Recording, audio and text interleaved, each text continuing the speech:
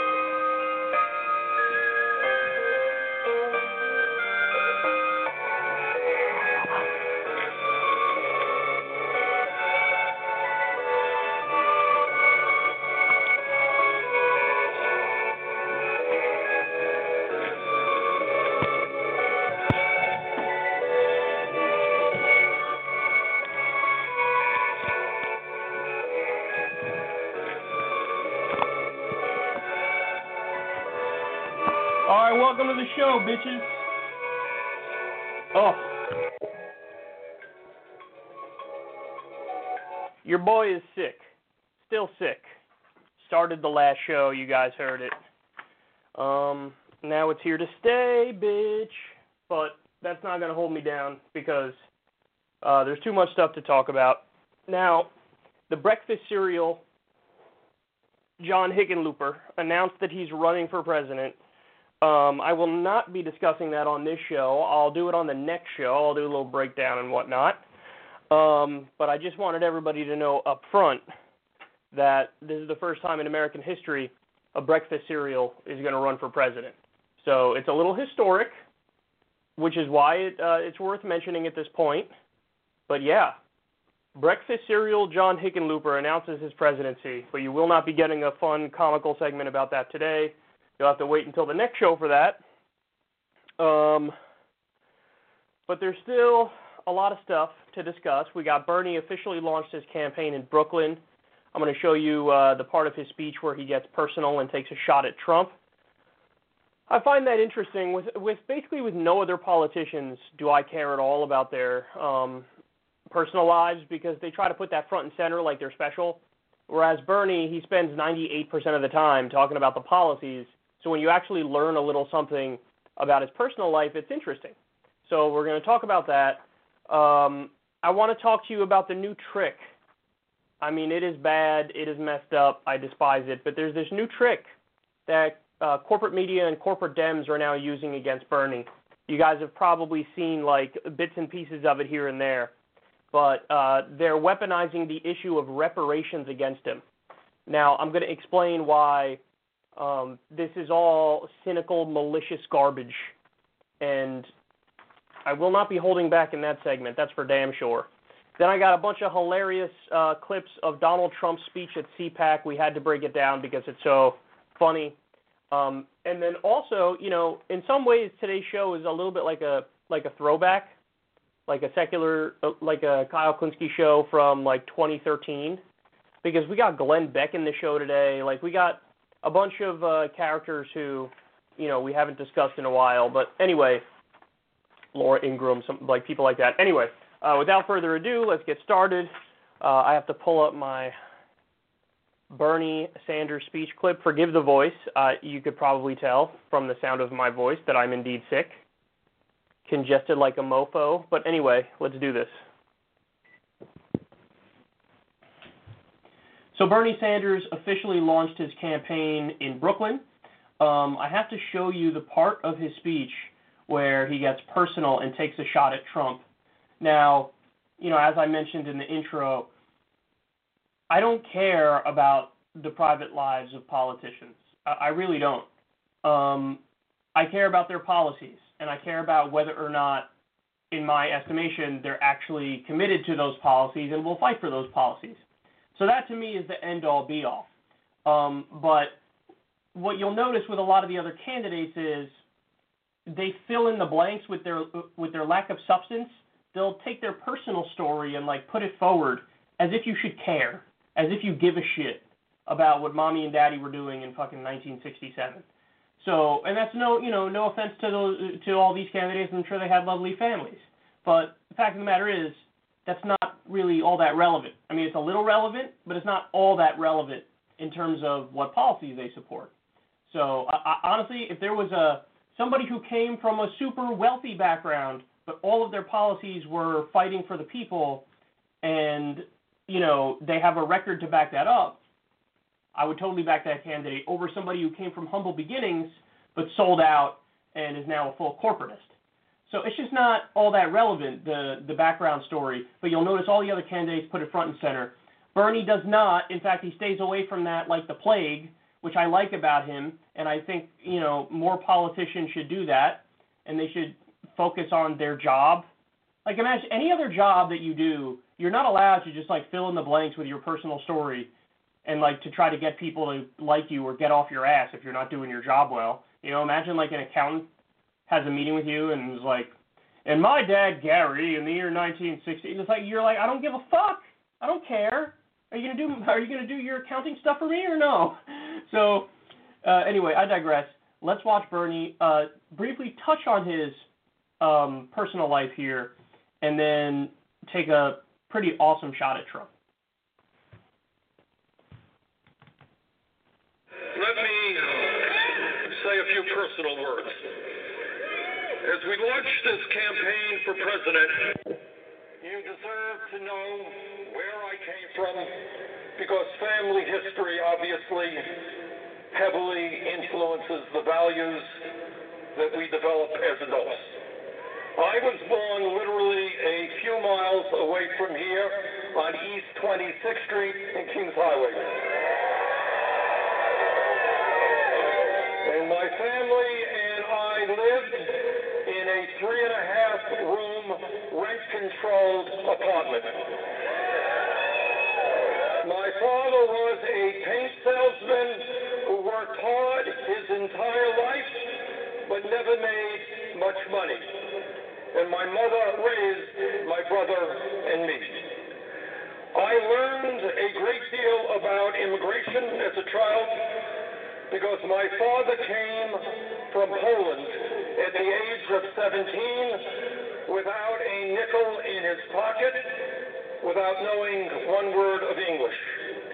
He came to the United States to escape the crushing poverty that existed in his community and to escape widespread anti-Semitism. And it was a good thing that he came to this country, because virtually his entire family was wiped out by Hitler and Nazi barbarism. I am not going to tell you that I grew up in a home of desperate poverty. That would not be true. But what I will tell you is that coming from a lower middle-class family, I will never forget about how money, or really lack of money, was always a point of stress in our family. My mother's dream was that someday our family would move out of that rent-controlled apartment to a home of our own. That dream was never fulfilled. She died young while we still lived in that rent-controlled apartment. My experience as a child living in a family that struggled economically powerfully influenced my life and my values. I know where I came from. And that is something I will never forget.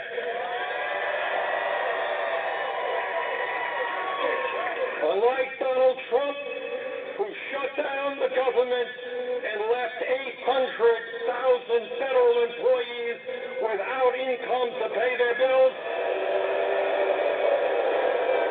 I know what it's like to be in a family that lives paycheck to paycheck.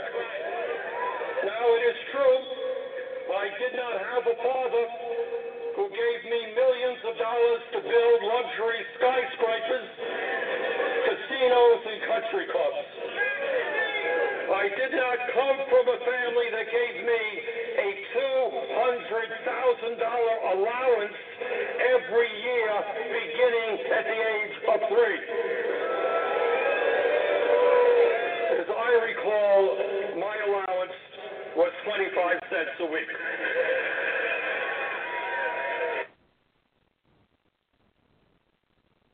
Damn. That's a strong line. That's a really strong line. Trump is a fraud. I mean, it's just obvious. The guy really was raised with a silver spoon in his mouth. Now, again, it'd be one thing if he was raised with a silver spoon in his mouth, but then he went on to do the right thing for the people and push for the proper policies and all that stuff. But that's not the case. You know, FDR famously came from a wealthy family, and he was called a traitor to his class. Donald Trump is not a traitor to his class. In fact, he lives for those pats on the back from the establishment and the powers that be. That's why he packed his administration full of Goldman Sachs, and that's why, his tax bill, he was bragging at Mar-a-Lago like, oh, you guys got a nice tax cut because of me, in a room full of, insanely wealthy people. But this line, listen, again, in my mind, I don't think a lot of personal stuff even goes over well with the public. Like, I don't think it's me who just listens to personal stories and goes whatever. But as far as personal stories go, and as far as counterattacks go, you can't get much more powerful than this from Bernie. Because that really is like polar opposite type stuff. Like, oh, Trump was given basically $200,000 a year every year from when he was born, or from when he was 30 or whatever the fuck. I remember reading that story on air. He says my allowance was 25 cents a week. I mean, that's like night and day stuff, man. It really is. So I'm curious to see what happens moving forward in terms of the exact line of attack Bernie decides to take on Trump, because we already know, like, the part about Bernie that's awesome is you already know what he's going to run on. So you know he's going to run on Medicare for all, free college, living wage. You know he's going to talk about income inequality and corruption like crazy, which is all wonderful. And that's, in fact, one of the problems with the other Democrats is they don't run on what they're on. They only run on what they're against. But given that we know what Bernie's going to run on, it will be interesting to see what he runs against. Like, in other words, what specifically are his criticisms of Donald Trump and what the Republicans are doing, and how does he frame that? And this might give us a little bit of a clue into what he plans on doing. We already know one of the things Bernie says all the time about Trump is that he's a pathological liar. And then he also goes through his thing where he goes, he's a bigot, he's a xenophobe, he's, a racist, and like he doesn't flinch for a second when describing this guy with the most unflattering, aggressive words possible. But now we get a hint that he might also do the move where he goes right for the jugular in terms of the stuff Trump is most self-conscious about. Because remember, again, the problem with Trump is that he says he's a self-made man when he's not even close to being a self-made man. I mean, he said originally, I only got a small loan of $1 million from my dad to start my business. Now, first of all, even if that was the case, only getting $1 million, you got to drop the word only from that sentence because it makes no sense. Most people, if they get $1 million, they're like, holy shit, what the fuck? This is crazy. But that also wasn't true. His dad was worth like $400 million. And come to find out, hundreds of millions of dollars were kind of siphoned to him through these tax avoidance schemes. That was a great expose. I think it was in the New York Times, 6 months or so ago. Again, we covered it on the show. But one of the things he's most self-conscious about is this idea. When he was growing up, he always lived in his dad's shadow. And his dad was an actual intelligent real estate guy. And Donald was always trying to, one-up him. And his dad had to keep bailing him out because Trump is an idiot and a fuck-up. There's the famous story of in his casinos, they were going bankrupt because he cut a terrible deal where he was paying an insane amount of interest on it, and he couldn't keep the fucking lights on at a casino where they basically dump money in your lap. So his dad walked in and bought millions of dollars worth of chips and then left. And it was like his dad bailing him out basically. So this entire time, this guy, Donald Trump, if he didn't have a massively wealthy father, there's no way he'd be where he is in life today. No way at all. So since that's the case, he overcompensates for that, and he acts like, no, I'm a genius, and we have one of the best businesses in the world, and I make a lot of money. And so I think Bernie senses, he sniffs it out like a dog. Okay, this is the thing here that he's most sensitive about. So, okay, let's hit him on that a little bit. And the funny thing is, Trump likes to brag about, coming from this background and having a wealthy, successful father, but me, I'm a self-made man myself as well. And he likes to brag about that. Whereas Bernie is almost doing the thing that way more people can relate to, where he's like, listen, I came from a lower middle-class family. And, that did impact my worldview. And now I relate to average people, and I'm going to fight for average people. And it'll be interesting to see, Bernie has the potential to make Donald Trump just an ultimate flip-flopping mess where he melts down. It's funny because at this point, people look at Trump in many ways as, oh my God, he really is an insanely difficult candidate to beat, and it's going to be hard for all these Democrats to beat him. We've heard Democratic operatives now say, I don't see who can beat him in 2020. But the thing is, people they're always biased by the most recent thing that just happened. So when Trump won in 2016, now all of a sudden he seems like, oh my God, he's invincible. But again, we're forgetting he's actually kind of a dumbass. So he's a dumbass, and then if he has an opponent who knows how to go after him the right way, where the majority of the time Bernie's just talking about his plans to help the American people, and then when he decides to take a shot at Trump, it's something that's going to fucking land like a beastly Mike Tyson right hook or an uppercut. He's just going to be reeling from anything that this guy's going to say. And he knows how to attack Trump but also not go in the gutter and fling mud like Trump, where it just looks petty when you do it, but everybody expects it when he does it, These are reasonably above brow shots, even though they're poignant. Whereas opposed to Elizabeth Warren, where, you feel like sometimes she goes in the mud with Trump and then she can't beat Trump in the mud and she comes out looking sillier. So I really do think Bernie is Trump's kryptonite, and I like this speech. It was a great speech. It was a great launch. I know some people who were there, and they said it was an amazing environment. Corin was actually at Bernie's rally yesterday in Chicago, and if I'm not mistaken, he's making a little video out of it, and he's going to release it on his YouTube channel, Corin's World. So he says the environment was crazy. Ro Khanna was there, gave an amazing speech. Nina Turner was there, gave an amazing speech. We have the opportunity to build something and see something amazing unfold in front of us if we donate to Bernie, if we fight for him, if we work for him. and if we get him over the line here. But he's going to hold up his end of the bargain, and he knows how to fight. He knows how to – I think he knows how to win this race. He is the favorite, in my opinion. He's the favorite. You know, my brother-in-law's friend works for this betting company. I think it's overseas. And I was told Bernie's odds when he launched were 19-1. So in other words, let's see if I could do the math on air. Bad idea. I suck at math. You pay $100, and then if Bernie wins, you get $1,900 in return, $1,900. So they have him 19-1. Those are the dumbest odds makers I've ever heard in my life. I mean, they really are. They just don't know politics that well. And I think they have a media bias. So whatever, like, the media is talking about, they think, like, oh, they're obviously onto something. Those guys don't know dick. You think Morning Joe knows what the fuck they're talking about? They don't know anything. So, you know, if I was overseas, I'd place that bet in a heartbeat. I would place that bet in a heartbeat. I'd borrow money from my grandma if I had to place that bet, because I think Bernie Sanders is the favorite to win the presidency of the United States of America as it stands today, and a clear favorite at that. So we can't get ahead of ourselves. There's a lot of work to do. A lot of things can happen between now and then, but that's my analysis of the situation.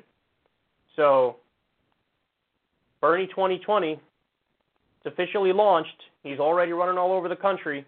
And he's already giving awesome speeches, and now you know a little bit about his background. I think a lot of people were just learning about it then and there. Because, again, this entire time, I didn't really care. I didn't care about his background. I didn't care if he came from a rich family, a middle-class family, a poor family. Don't care. I just know he's fighting for the right things. He has the record to back it up, and he has my support.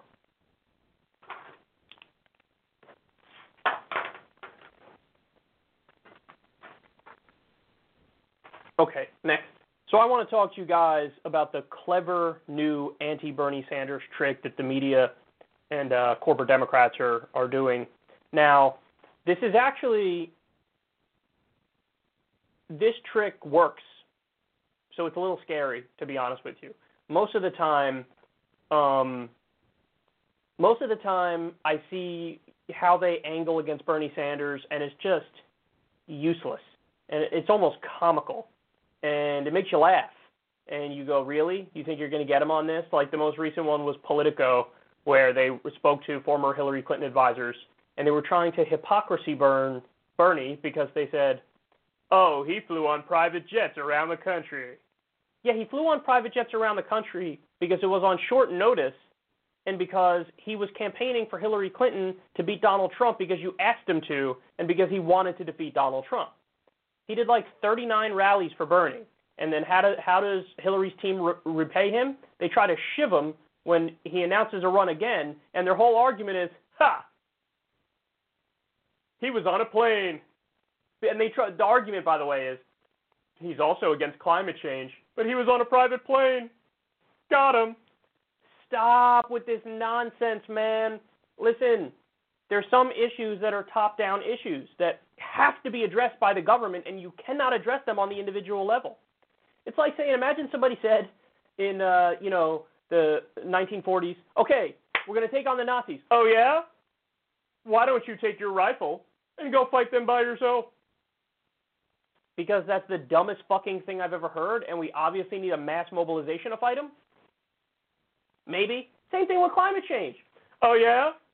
Why don't you stop with your carbon emissions? Because obviously we need a mass mobilization, and obviously this is not something that can be achieved at the individual level, especially since it's 100 corporations that are responsible for 71% of the emissions. So you can't, even if everybody stopped all their personal carbon emissions, it's not going to put a fucking dent into it.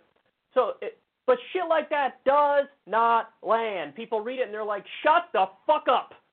Allow me to give you a one-way ticket to shut the fuck upsville, bitch. Not interested in your nonsense.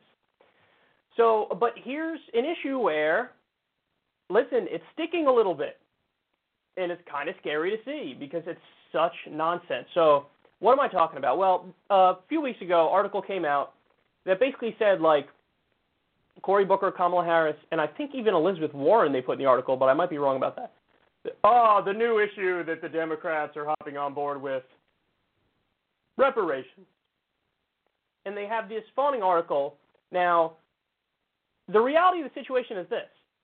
They are calling it, or at least some of those candidates are calling it, oh, I support reparations. When you read the specifics of it, it's not reparations at all. They're talking about like Cory Booker's baby bonds. That's not reparations. I think there's targeted tax credits. That's not reparations. And in some instances, it's not even for the black community specifically. But they're calling it reparations. So what we have here is dishonest politicians, a dishonest media that plays along with them, and frames this issue as, oh, would you look at that? Cory Booker and Kamala Harris and Elizabeth Warren, they're out-lefting Bernie Sanders. Isn't that great? Don't you want anybody but Bernie? And again, they're framing it as, see, red meat to the base. We have, a further left-wing position here that Cory Booker, Kamala Harris, Elizabeth Warren are taking beyond Bernie. Now, what's happened since that totally misleading article came out and, the total misdirection on this issue happened, Bernie Sanders was asked about reparations on his CNN town hall with Wolf Blitzer. He was asked about it in maybe every single interview he's done since he's launched. And here's the thing. Bernie Sanders is way too honest to say, no, I don't support reparations, but I support a plethora of policies that'll help the black community massively. In fact, my policy platform is by far and away the best for black Americans of all of the different candidates. He's too honest to say he supports direct reparations when he doesn't support reparations. Again, the other candidates are not honest, so they're like, yeah, I support reparations. And you read their plan and it's not reparations. And so, boom. What's the trick? The trick here is, oh, shit. They perceive his weakness as he doesn't do well among black Americans. So let's try to kneecap him further, and let's try to undermine him, undercut his argument as the furthest left option and the candidate of the people, and let's try to prop up people who are more corporate as being for the people and being for the black community. And then they're trying to feed this narrative of like Bernie Sanders, old, out-of-touch white man, Bernie Sanders, not as good on these issues as Cory Booker and Kamala Harris and maybe even Elizabeth Warren. And it is as cynical and destructive and misleading and bullshit a smear tactic as I've ever seen. But God damn it, it's clever and it's working a little bit. Now, in order to discuss this further, we have to get into the issue of reparations. Is reparations something the Democratic candidate should support? And is reparations something the Democratic candidate should put front and center? My argument is this. Even if you're somebody who supports reparations, it would behoove you to run on reparations. Why? You want to know what it polls at? 32% popularity. Now, by the same token, take the issue of abolishing the death penalty. Even though I'm personally in favor of abolishing the death penalty because 4% of the time we kill the wrong people, okay? Would I be telling a Democrat in the 2020 race to run with and put that front and center? Yes, I, as a candidate, am running on abolishing the death penalty. No, I wouldn't tell them to do that. Why? Because the death penalty is actually popular in this country. I haven't seen polls recently, but the last time I saw them, it was about 53%, 54% of the country that supports the death penalty. This is called not being a dumbass and winning elections. This is called using your advantages. This is called crafting a campaign that gets widespread support and propels you to victory. And then in the case of the death penalty, if you get elected and then you have the opportunity to do something to stop the death penalty, even though you didn't run on it, yeah, fight to change public opinion on that issue and then do the right thing and get rid of the death penalty. But on the issues of reparations specifically, it only has 32% popularity. So in some ways, it's like a weird race to the bottom type thing where Kamala Harris and Cory Booker and even Elizabeth Warren are like, okay, we are going to try to do what they think is appealing to the Democratic base, and we're going to call this thing we're doing reparations. It's not reparations. By the way, the policies that they're actually fighting for, or they say they support, baby bonds and targeted tax credits, I think those are more popular than reparations. So if they were just honest and said, no, I don't support reparations, but I do support baby bonds and tax credits, that would be more popular and would probably get them more votes. But again, they're weaponizing this against Bernie Sanders specifically because they don't want the African-American communities to support Bernie Sanders. Now, in the polls, Bernie Sanders is doing phenomenally well with people of color. In fact, he has more support among people of color than he does among white people. And that flies directly in the narrative that you've heard. Now, the narrative that you heard is not complete and utter bullshit. It's just a little bit bullshit. So what I mean by that is this argument of Bernie doesn't do well among people of color or doesn't do well in the black community, that is based on 2016 vote totals. So in other words, it was specifically in southern states with heavily black Democratic populations where Bernie Sanders struggled in 2016. So that's where that argument comes from. Now, again, today, his favorability rating with people of color and the black community is through the roof. So my guess is the only reason he didn't do as well back then is name recognition, is that at the beginning of his campaign, not many people knew him except the deepest of political junkies. And he was also running against a behemoth who was Secretary of State and former First Lady and was also the candidate who was considered, it was either Obama or Hillary in 2008. And the black community voted for Barack Obama, and then, again, fast forward, 2016, they had the option now of voting for the person that they was maybe their second choice in 2008. So they're like, okay, we'll go for her. So she had a giant name recognition advantage. And so Bernie Sanders is fighting very hard to take what was his one electoral weakness and win. And what's happening is they came up with this cynical, clever, crafty argument to try to undermine what he's doing in order to gain more support in the black community. Because Bernie Sanders, in terms of the actual votes, Bernie Sanders kills it in all of the Rust Belt states, the swing states, and the area where you can argue a Democratic candidate needs to be most strong for a general election. So since Bernie's already, game, set, match in those places, he's beloved in those places, the one area where he needs to get a little better, actually you could say New York, you could say California, and you can say in the South. So he's working his ass off to gain more support, gain more votes, fight for a platform that helps all Americans, including the black community, and they're trying to undercut him and undermine him by using this issue of reparations cynically. Now, the final point I want to make is this. I actually think it's super condescending to the black community, the way that this issue's framed and the way that it's discussed. Because most politicians, when you bring up black issues that affect the black community, it's almost like they think that black people are incapable of thinking of issues outside of if you put the word black in the sentence. And I don't think that's true at all. I think making the minimum wage a living wage is a black issue. I think being pro-union is a black issue. I think being for Medicare for all is a black issue. Healthcare is a massively important black issue. I think issues of war and peace, that's a black issue. I think basically all issues are black issues. Now, are there some instances where specific issues impact the black community more? Sure. Criminal justice reform, for example. It is true that the war on drugs is implemented in a bigoted way. It just is. You can have black people and white people sell drugs, use drugs at a similar rate, and black people are arrested 4 times more often. So there are real issues in terms of mandatory minimums. There are harsher sentences against black people for the same crime that, when a white person commits it. So there are real issues there. But on those super real issues impacting the black community, Bernie Sanders has the strongest platform. And I would argue that's not even just an opinion, that's an empirical fact. He just has the strongest policy platform to help black Americans, but honestly, all Americans. All Americans. So it's a little frustrating how you have these politicians who pander and who are massively condescending and who are misleading and cynical in how they frame this issue of reparations. And the dominant media narrative becomes, oh my God, aren't Kamala and Cory so forward-thinking on this issue, and isn't Bernie an old out-of-touch white man?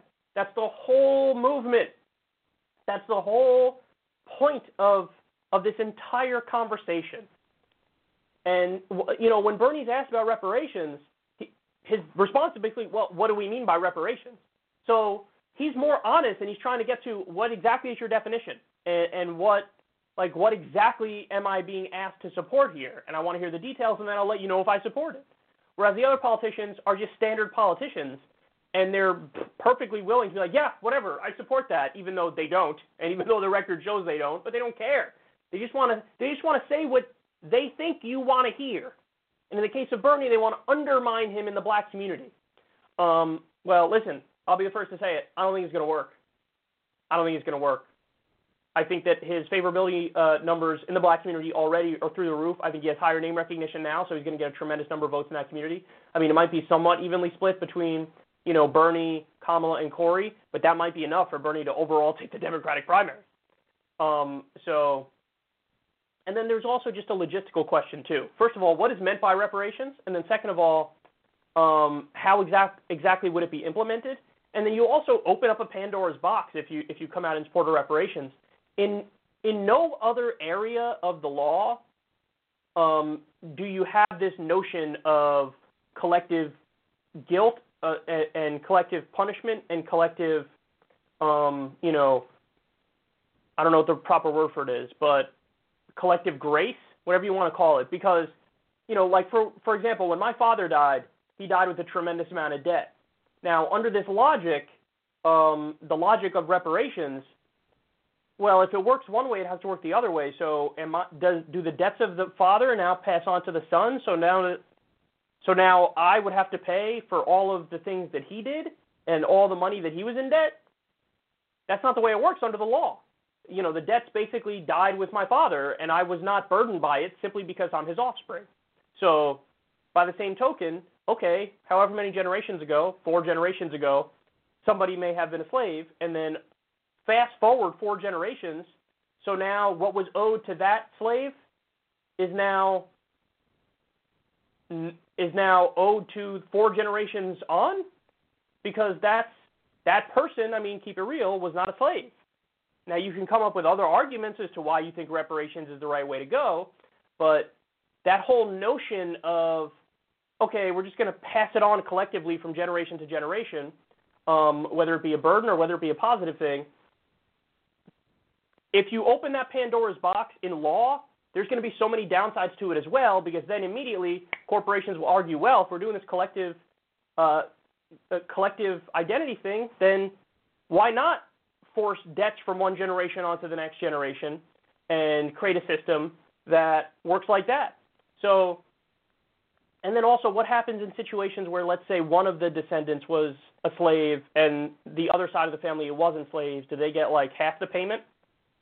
And then what happens with instances of, say, Haitians or Jamaicans who are now live in the United States and are Americans, but they have descendants from Jamaica or Haiti, and they experience today the effects of discrimination, like, for example, in the hiring process where it's been proven there's a decent amount of discrimination. So because they didn't have slaves here going back to when there was slavery, therefore they get nothing, even though they're black Americans, even though they're currently living the experience of black Americans and experiencing discrimination, simply because generations prior they didn't have a family member who's a slave, they get nothing now? So there's my point is, guys, there's a lot of problems with that argument, and it's not clearly defined, and we don't know what it means.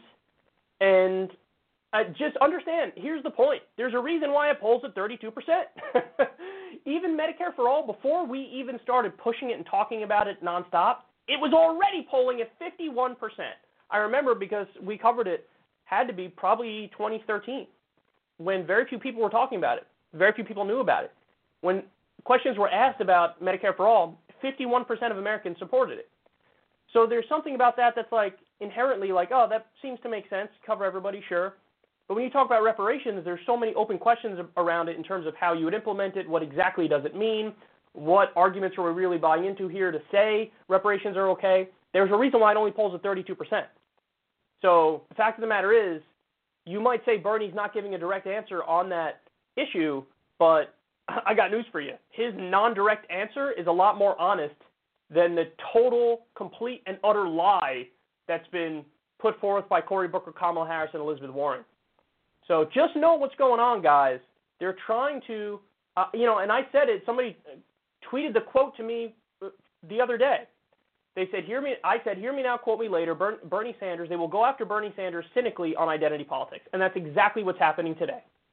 They're going after him cynically on the issue of identity politics, trying to portray him as an old, out-of-touch white man, when his policy platform, by and large, is the furthest left and the most for the people, and that includes all the people, including the black community.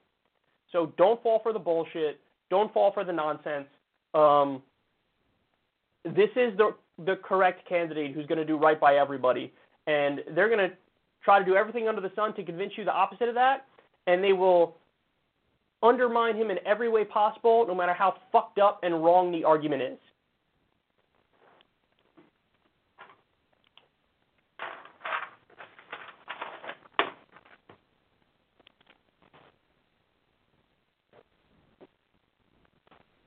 Okay, next.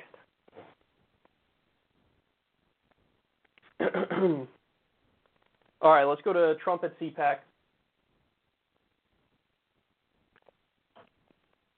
He's going to talk about the Mueller investigation. So President Trump, oh shit, I got to change my, whatchamacallit, graphic.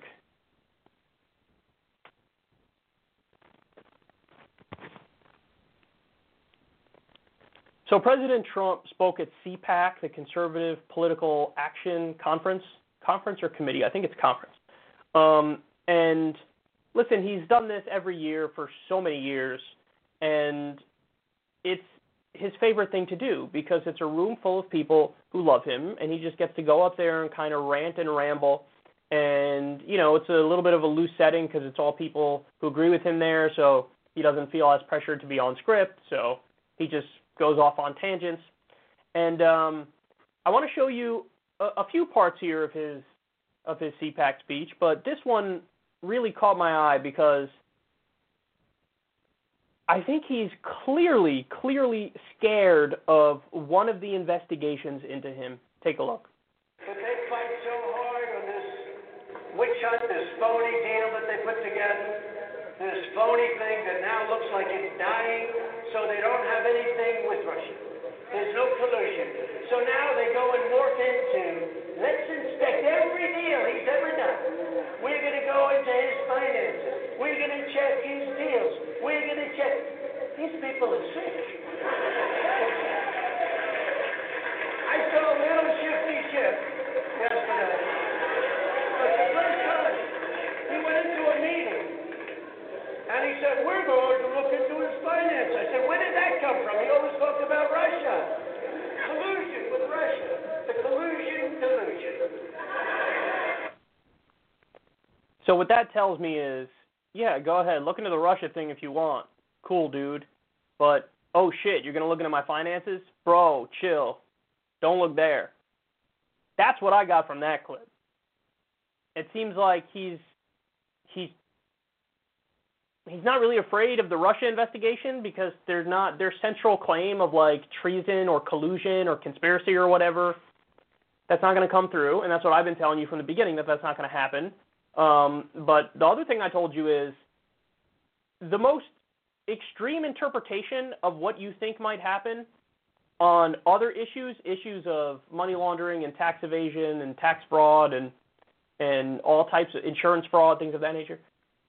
The most extreme interpretation of what you think might happen on those other issues, that's probably correct. In fact, I've predicted on this show many times already, and I'll say it again right now, the day Donald Trump is no longer president, he'll be indicted on, multiple, including, I think, money laundering, insurance fraud, tax evasion, things of that nature. Because there's just so much paperwork backing up this fact, so many articles going into detail about it. Not even a question, not even up in the air. I mean, I think that there's a good case for the emoluments clause to use that against Trump, which basically means that under the Constitution, the President of the United States cannot take money from foreign governments because then there's a conflict of interest, and maybe it'll work to help them and not in the best interest of the American people. So I think there is a case on emoluments, but even with a case on emoluments, I honestly think there's no way you're going to impeach because so many Republicans are just going to be like, not going to impeach based on that. We don't give a fuck about that. It's an open question. Can you indict a sitting president? Most legal experts would say no. So then it is, okay, you have to impeach him. But they're not going to be able to impeach on any sort of treason, collusion type stuff. And in order to impeach, it needs to be a crime that was committed while in office. So it could be emoluments because he's taken money from Saudi Arabia and Israel and in return done favors for them and all that stuff. But I don't think they're going to actually go forward on the emoluments thing. That's too substantive, and it closes the door on all these other corrupt politicians. You know, if they're making corrupt-ass deals, they don't want to get their spot blown either, so they're not going to go after him for it and set that precedent. So what that leaves is, okay, dude, the day you're no longer president, you're going to get indicted. And I think that's the case, and I think that Trump always drops these little hints as to, like, what he's comfortable with, what he's not comfortable with, and he's like, shit, they changed. I thought that you guys were looking into Russia. Now all of a sudden you change it to my financial deals? Man, you guys are sick. They're actually correct to do that. That's what the focus should have been all along. And you're going to be exposed as like a really shady, corrupt businessman. And fair game to go after you for that, dude. I'm totally for that. That's for damn sure. In the same way that Trump used to go after Hillary Clinton and Bill Clinton for the Clinton Foundation, and man, is that corrupt, and what are you guys doing? Bill's getting paid hundreds of thousands of dollars to give speeches, and then Secretary of State Hillary Clinton is approving giant weapons deals to the governments that just paid her husband. Like, that same kind of shit is the same kind of shit Trump is engaged in with shady-ass characters and money laundering in Panama, and who the fuck is he connected to, what kind of crazy-ass governments or mafia characters or whatever. And it is kind of like watching a soap opera unfold, but you can sense here that Trump is scared of certain things and maybe not necessarily other things. Okay. I got to take a quick break, guys, because the throat is acting up again, so it's time for some Chloraseptic. Give my throat some Chloraseptic, and then, I'll be back in a little bit here, and when we come back, I got more Trump at CPAC. And then also there's going to be that story about the bigotry against Ilhan Omar that you're not going to want to miss. Stay right there.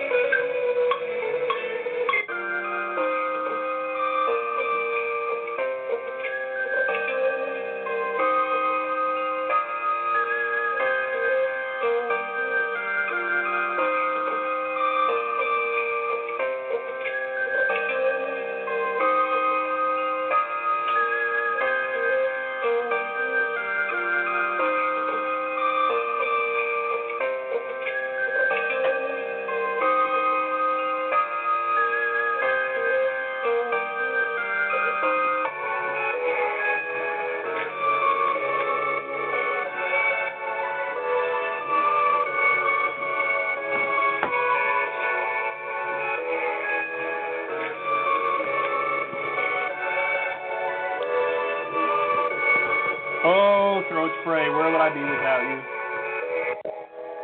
Yeah. You know this shit is good because I remember a long time ago I was told by my doctor, like, yeah, don't use that stuff. I was like, here's what's going to happen. Not that. I mean, you need that instant relief. But I guess it's like, who knows? We'll find out. It's like the baby powder that was giving people cancer, you know? That's the fear, but I only use it when I'm super sick, so, you know, whatever. Throat's killing me, but now it's a little bit better. Anyway, let's continue here. Donald Trump spoke about the Green New Deal. You guys are going to get a kick out of this one. So Trump spoke about the Green New Deal at CPAC. This was hilarious. I'm going to play the clip for you. It's a little bit long, but it's well worth it. So take a look and then we'll discuss. The Green New Deal would completely abolish the American oil, natural gas, coal, and nuclear power industries, of which we're now the leader in the world. We're the biggest now in the world. Happened over the last few years, by the way. And we're trying to speed up pipelines in Texas, which would have taken 15 years. We think we're almost very close to getting them approved. When that happens, we'll go up probably another 30 to 40%. We need pipeline approval. We're going to have it very quickly. It would have taken, it was going to be a 14 to 15-year process. We'll pick up 30 to 40%. Their plan would remove every gas-powered car from American roads. They want you to have one car instead of two. And it should be electric. Okay? So tell people no more cars. No more cars. I think the auto industry is not going to do too well over this. What do you think about it? How's this? Will the auto industry do good? I don't think so. It's not looking good. I think maybe you're going to see some bad stock prices if that passes. It would end air travel. I'll give you another trade. Don't worry about it. You just have to cross up about 95% of the world. And it would force the destruction or renovation of virtually every existing structure in the United States. New York City would have to rip down buildings and rebuild them again. I don't think so. This is the craziest thing. And yet I see senators that are there for 20 years. Wait here. See, I don't know wait.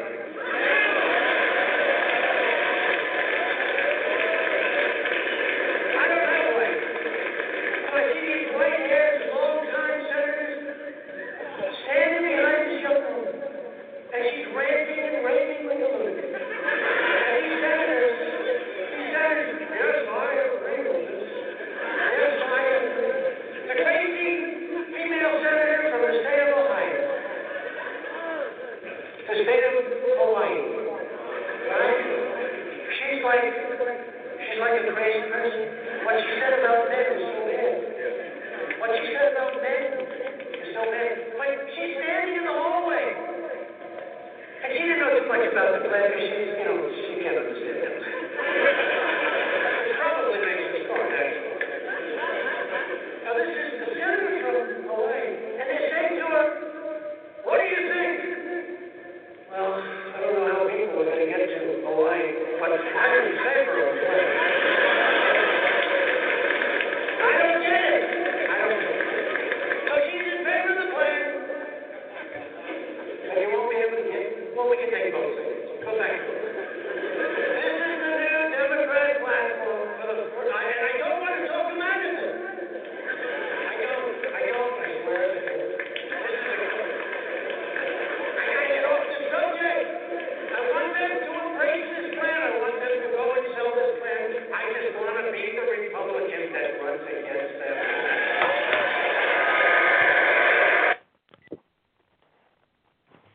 Okay, I love that for so many reasons.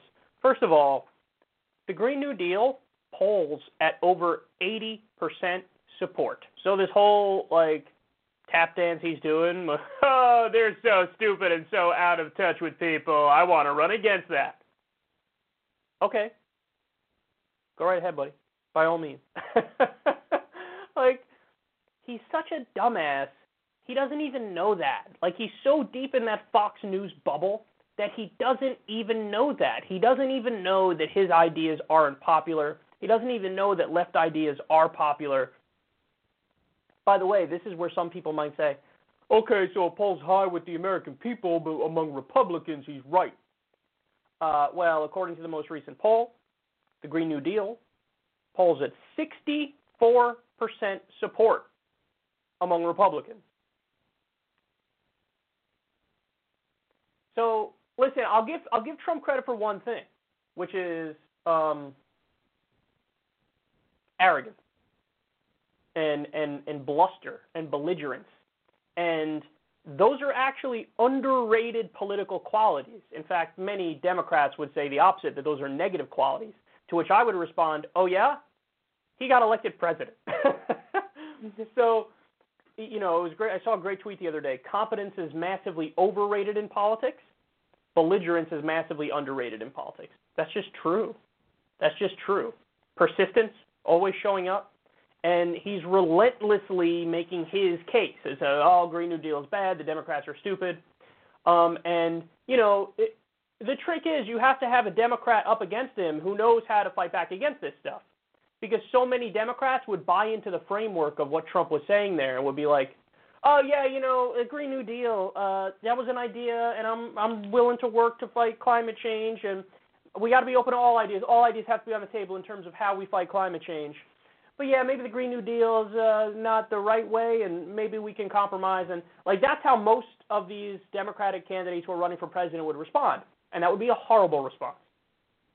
The proper response is somebody who says, you do know it polls at over 80%, right? You do know over 64% of Republicans support it, right? You do know that if you were around, Mr. President, back when the original New Deal was proposed, you would be one of the naysayers, and you'd be one of the people saying, this is going to cost too much money, and we can't do it, and it's too bold, and it goes too far, and it's too transformative. Well, guess what? They did the New Deal, and it was overwhelmingly popular, and it helped get us out of the Great Depression. So you're wrong, and you have no idea what you're talking about. And it's kind of embarrassing. You want to apologize? Please apologize for knowing absolutely nothing about this topic and making no sense. Please. That's how you need somebody to respond to it. And, you know, I think Bernie would more or less respond in a similar way. And I think the other candidates would kind of half buy into Trump's premise and try to talk their way around it and be like, well, we got all options on the table for climate change, but maybe the Green New Deal, maybe you're right about that. And they don't know how to handle somebody that you're engaging in jiu-jitsu here. You know, they think they're playing checkers. You're engaging in jiu-jitsu, bitch. You got to know how to fucking one-up them and you know, to put the move on and all that shit. I don't know anything about jiu-jitsu, by the way. It's funny. Don't send that clip to Rogan. So, all right.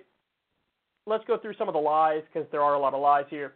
They want to abolish fossil fuels and the whole industry. It's about transitioning off of it, which, by the way, whether or not you want to acknowledge it, is absolutely necessary in the long run because, I don't know if you know this, we're kind of destroying the planet and we're hurling towards climate oblivion.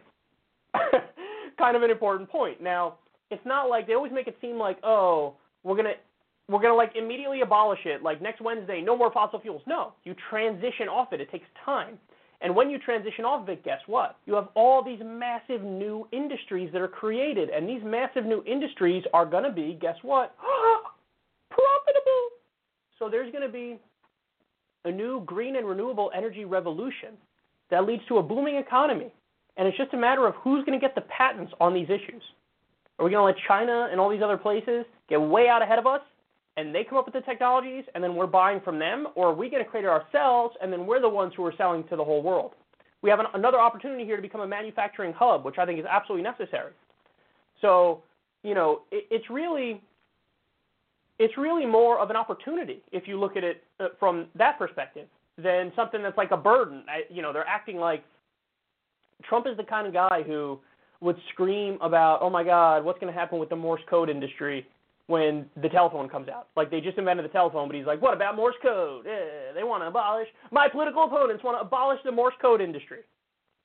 That's effectively the argument he's making. Okay, then he says there's no more cars.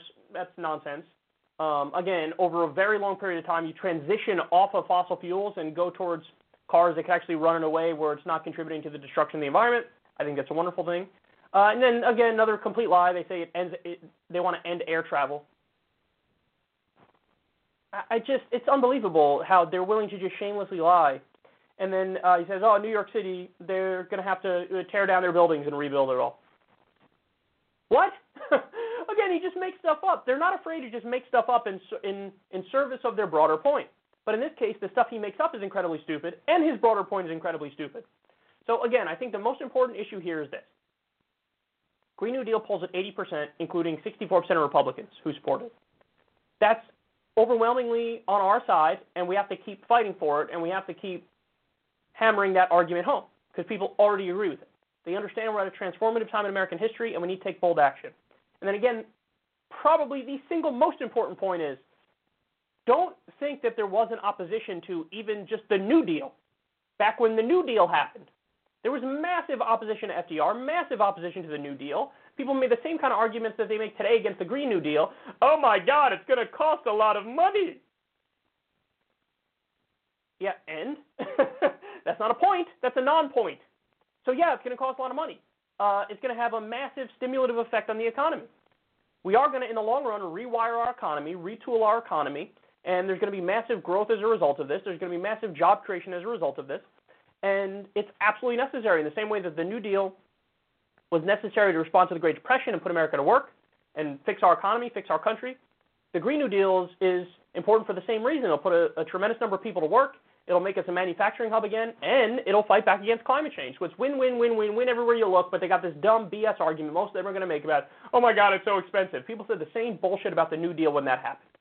So, listen, you just need somebody who's going to know how to fight on these issues and not, capitulate like so many of the candidates. I mean, I'm imagining Cory Booker trying to respond to Trump here. Because, listen, he's actually good at campaigning. Trump is very good at campaigning. Trump is very good at just casually talking.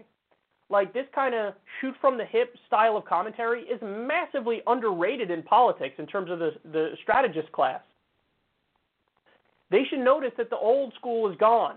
The 1990s, I'm going to be on script and talk with my back straight and my thumb this way. Like, that's all done, gone, dead, irrelevant, stupid. Nobody wants that anymore. Look what happened to Martin O'Malley, who was that perfect example of that kind of a character. He got like negative 8% in the vote. Meanwhile, you got Bernie, who does really well, and he's just shooting from the hip, too, except he's talking about things that make sense. Trump is not. But his style of campaigning is actually really, it works. It's really good. So you need somebody who's going to fight back against it. Imagine Cory Booker trying to respond to everything Trump just said there. Trump would walk all over him. So, I mean, Bernie's the answer, and everything he said there, when you look at it logically, everything Trump said there is just hilariously dumb. Okay, we're going to come back to some more on Trump in a little bit, but first let's talk about Ilhan Omar. God damn it. Throat is killing me, man. Sorry for this disgusting noise you're about to hear.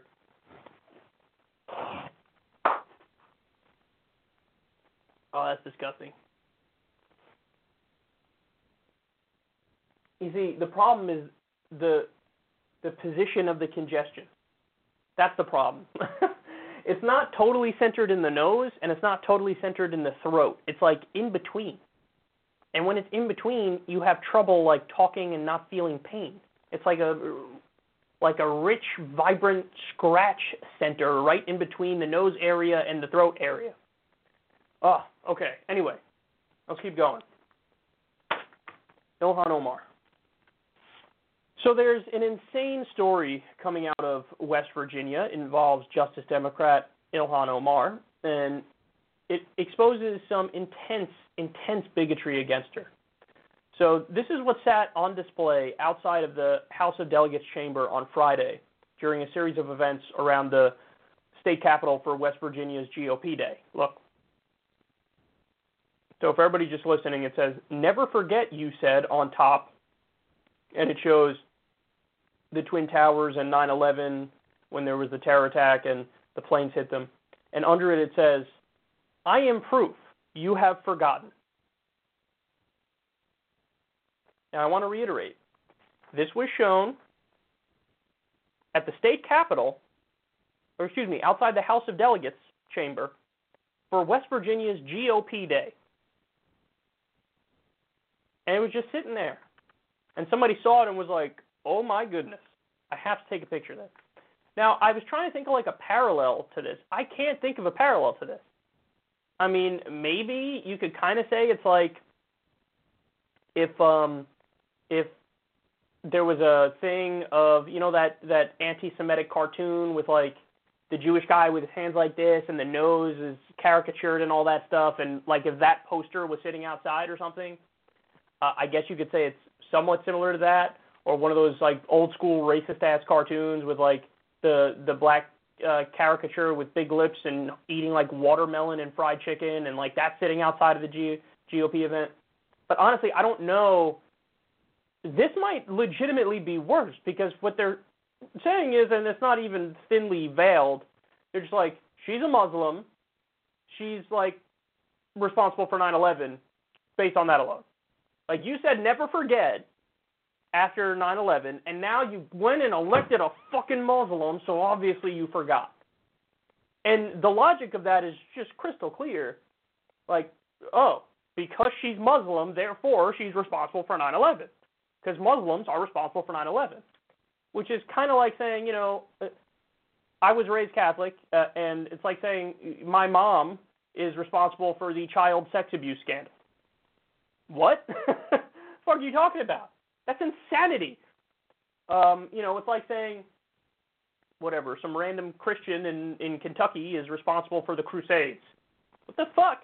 That person had nothing to do with it. Ilhan Omar had nothing to do with 9/11. She's as American as apple pie. But again, this is the point, is that this is the non-logic, the anti-logic of bigots.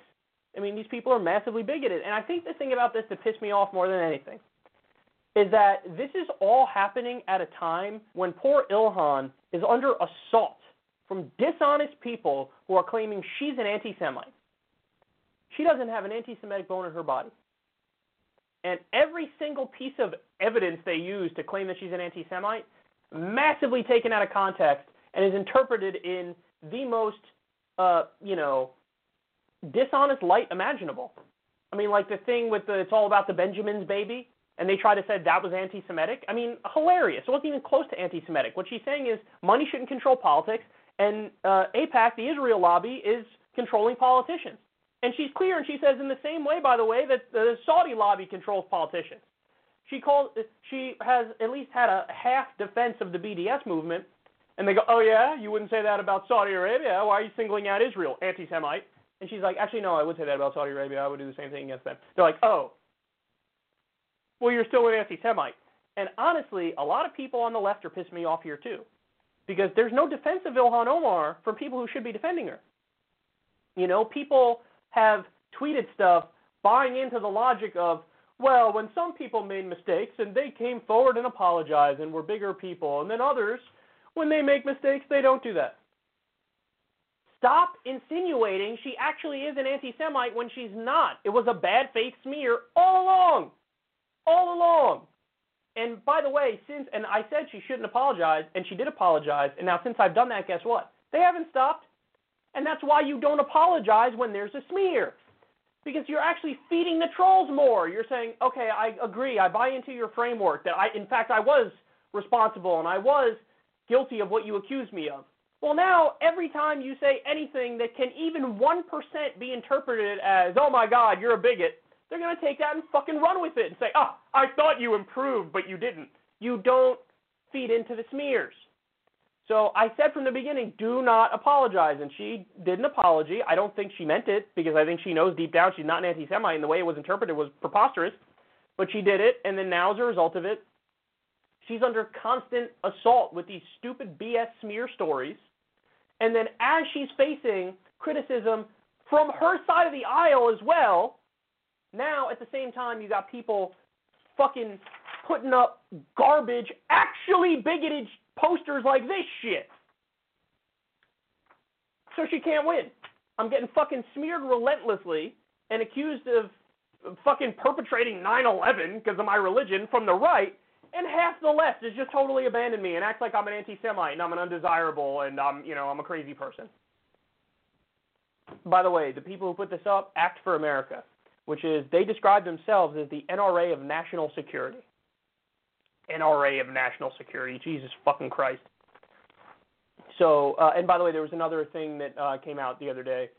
There are the death threats that were randomly written to Ilhan Omar in like some bathroom or something, and it was tweeted out, and she's like, yeah, okay, see, I deal with this every day, actual bigotry. And now you're going to tell me that I'm a fucking anti-Semite because I tweeted all about the Benjamins because I'm against money in politics? Fuck off. That's what she wants to say, I think. But I'll be the one to actually say it because it's true. It's nonsense. And I hate that half of her fucking side abandoned her and bought into this nonsense smear. Oh, you're an anti-Semite. No, she's not. No, she's not. No, she's not. And your non-evidence for that is fucking embarrassing. And now you are feeding into the response where people are more than ready and willing to pile onto her, all these fucking assholes on the far right, and just hit her with the most bigoted attacks I've ever seen in my life. There's no other interpretation of this shit, of the fucking poster of Ilhan and then 9/11 and you said never forget. I guess you forget. Yeah. There's no other interpretation than that other than rampant bigotry and xenophobia. And unfortunately, there's much less discussion of that than there is about the fake bigotry of her, the supposed anti-Semitism, which isn't even there. This is embarrassing. People need to realign their priorities here and realize what the real problem is and what's utterly made up.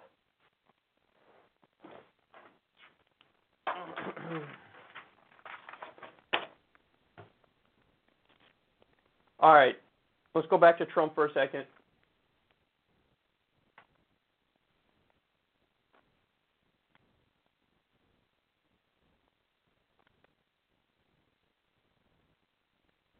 You guys are going to like this next story.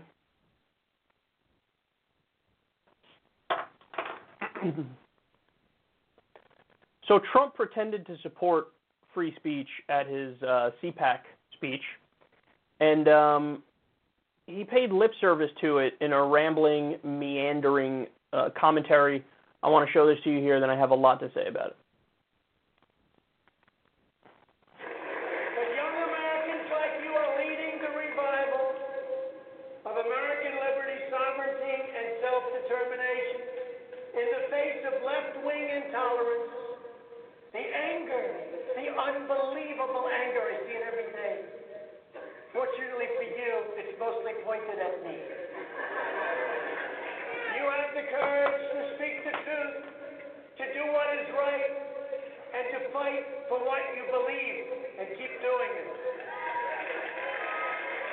We reject oppressive speech code, censorship, political correctness, and every other attempt by the hard left to stop people from challenging ridiculous and dangerous ideas. These ideas are dangerous. Instead, we believe in free speech, including online and including on campus. And by the way, there's a young gentleman with us today.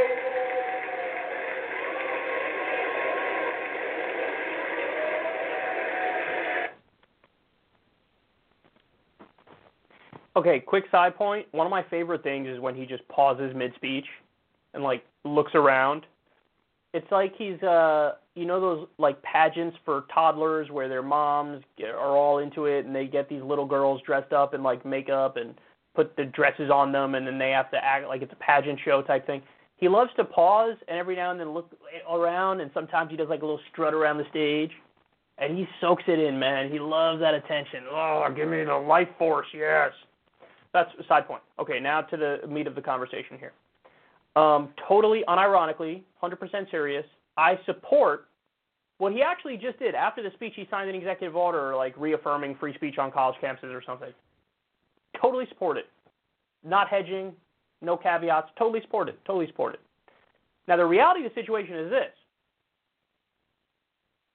I think now every single Antifa chapter, every single group of Black Panthers, new Black Panthers, actual communist groups, Democratic Socialists of America, me, all left groups on campuses should invite these characters to speak now.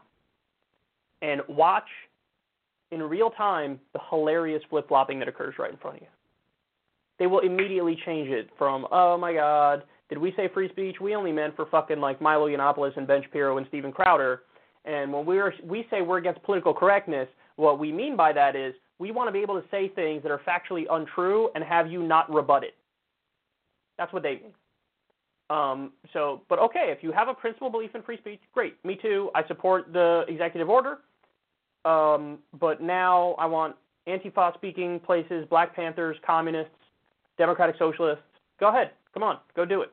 See, this has always been one of my critiques of the left is I don't think a lot of these people know that the answer is not to say, oh, my God, you have some offensive speakers.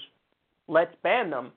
The answer is we're actually going to outflank you on the issue of free speech.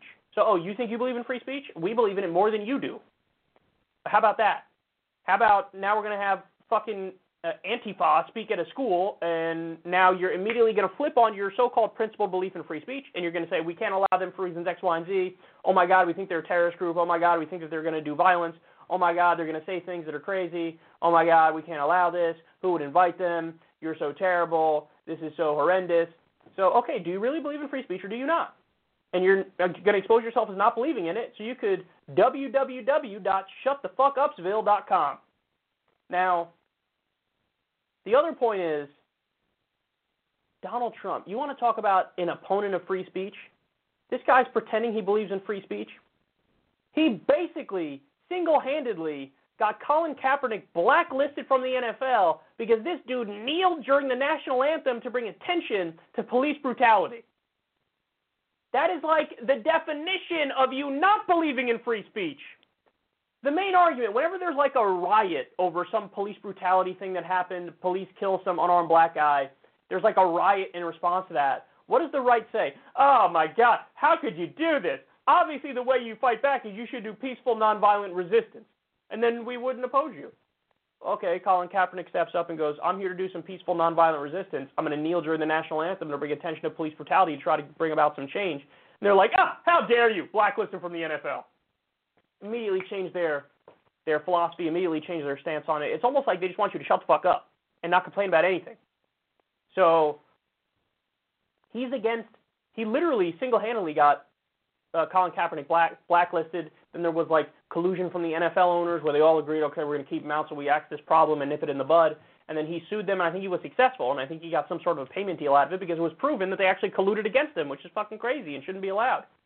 So Trump, against the free speech of peacefully kneeling to protest something. By the way, at every college football team should start kneeling for the national anthem, and watch how quickly he flips on this idea. We believe in free speech on college campuses. Oh, my God, did you guys kneel to protest something that I'm in support of?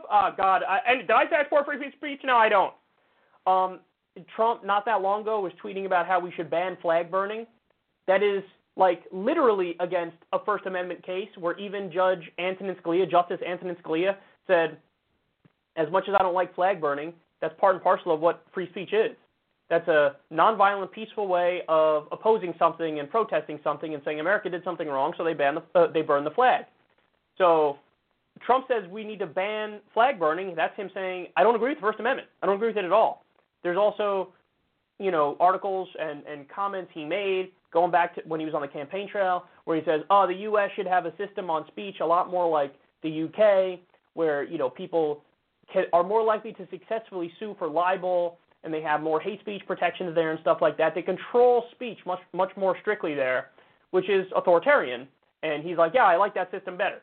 You want to know why? Because he wants to sue the media when the media says shit about him that he doesn't like. So he doesn't believe in free speech there. He literally threatened to sue The Onion over a satire article involving him because he didn't like it. He doesn't believe in free speech there. He literally sued Bill Maher over a joke involving him, so he doesn't like free speech there. So this guy's the biggest fraud in the world, and he's surfing a wave of a popular issue when he has been probably the number one opponent to that actual policy position. And I'm fucking sick and tired of these assholes, these right-leaning commentators, who don't keep it real with you on this front. who act like, oh, no, Trump is actually an ally on the issue of free speech. No, he's not. So the only thing I can take away from that is either you're massively ignorant to his history on it, or perhaps you're a fraud too, and you don't give a fuck about free speech either. There's no other possible, options there. It's one or the other. Either you're massively ignorant on his history of it, which is pretty much unforgivable if your job is to talk about politics, or you don't really believe in it either, and you're just using it as a wedge issue and only invoking it when it's to help your side. So it's so clear he's a fraud on this shit, man, and everybody needs to recognize it.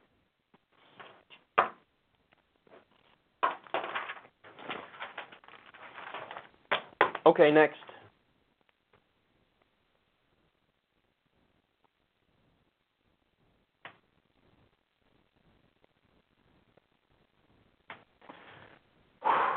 All right, John Bolton and Tap Jaker.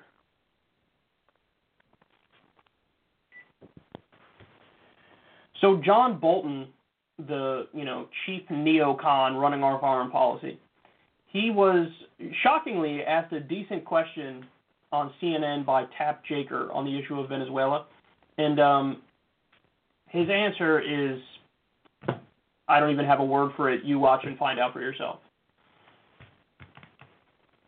Let's turn to South America. You tweeted on Friday about Venezuela's Nicolas Maduro, quote, "Those who continue to support a dictator that violates human rights and steals from the starving should not be allowed to walk around with impunity," unquote. Just as a matter of course, and this didn't start with the Trump administration, the United States supports any number of dictators who violate human rights, including the leaders of Egypt, Saudi Arabia, the UAE. Should those who support those dictators not be allowed to walk around with impunity? I've put out roughly 150 tweets on Venezuela. This is a new experiment in public diplomacy. The fact is that we are trying to rally support for the peaceful transition of power from Maduro to Juan Guaido, whom we recognize as president. And I think since most of my tweets also come out in Spanish because we want to reach the Latin American audience in particular, that a lot of people, especially on the political left in the hemisphere and around the world, now understand that the failed experiment of Hugo Chavez and Nicolas Maduro needs to end. So I'd like to see as broad a coalition as we can put together to replace Maduro, to replace the whole corrupt regime. That's what we're trying to do. Well, certainly Maduro is nobody that I would defend in any way. But well, that's good to hear. But do you not see that the United States support for other brutal dictators around the world undermines the credibility of the argument you're making? No, I don't think it does. I think it's separate. And I think, look, in this administration, we're not afraid to use the phrase Monroe Doctrine. This is a country in our hemisphere. It's been the objective of American presidents going back to Ronald Reagan to have a completely democratic hemisphere. I mentioned back at the end of last year that we're looking very much at the troika of tyranny, including Cuba and Nicaragua, as well as Maduro. Part of the problem in Venezuela is the heavy Cuban presence, 20 to 25,000 Cuban security officials by reports that have been in the public. This is the sort of thing that we find unacceptable, and that's why we're pursuing these policies. Okay, that was incredible. There was not a split second of digesting the point and reflecting on it and then responding to it. Not a second of reflection, not a second of introspection. It was just like, okay, you say we have to go after Maduro because he's a dictator. And he says, Tap Jaker says, the U.S. supports a tremendous number of dictators. So do you not understand how you've just undermined your own argument and almost exposed that that's not your real point? And his response is, first he dodges the question. Then when Tap Jaker reiterates it, he goes, no, it's separate. What do you mean? And then his explanation has nothing to do with the point. No, it's separate. Okay, go on to explain. He doesn't say it. He doesn't explain it. That's incredible. It's like, in order to support his philosophy of neoconservatism, interventionism, and imperialism, he uses anti-logic. There's nothing there. And in fact, the part that got under my skin the most is probably when he says, we need to create a democratic hemisphere. But wait. You just said how it doesn't undermine the argument of toppling dictators when we support so many dictators. And then you go on to say, which is why we need to create a democratic hemisphere. That makes no sense. That's a contradiction. You're saying, no, it's cool that we support dictators, which is why we need to support a democratic hemisphere. You just said you support dictators, so you're by definition not supporting a democratic hemisphere. You're saying I support dictators. So notice what they do. They just use these flowery words to mean whatever they want it to mean. So in John Bolton's mind, democratic just means U.S. Allied. So Saudi Arabia, democratic. Israel, democratic. The most brutal authoritarian regime you could possibly think of, democratic. As long as you're an ally of us, democratic. Democratic enough. So he sees no contradiction there. He sees it as, like, what do you mean? I think we should have a democratic hemisphere, which is why I support dictators in our hemisphere. Dude, that's insanity. It's just rank imperialism. That's what it is. And the other point of that is, we need to create a democratic hemisphere. Well, again, you're saying by supporting dictators that we support in our hemisphere. And also, how the fuck do you just still assert that you casually have the right to control other sovereign countries? They're sovereign countries. In other words, it violates international law for you to fucking try to control who their leaders are. On principle alone, you shouldn't be controlling other countries, other sovereign countries, who their leader is. I mean, this is... And by the way, he just left you a hint that Cuba and Nicaragua are next. He said it. And he tweeted about Nicaragua the other day, and I was like, uh-oh, here we go again. Uh-oh, SpaghettiOs. Whatever regime even slightly questions U.S. interests in Western capital, tick-tock, bitch, they're coming for you. And they're going to try to topple you and put in a Western capital-friendly leader.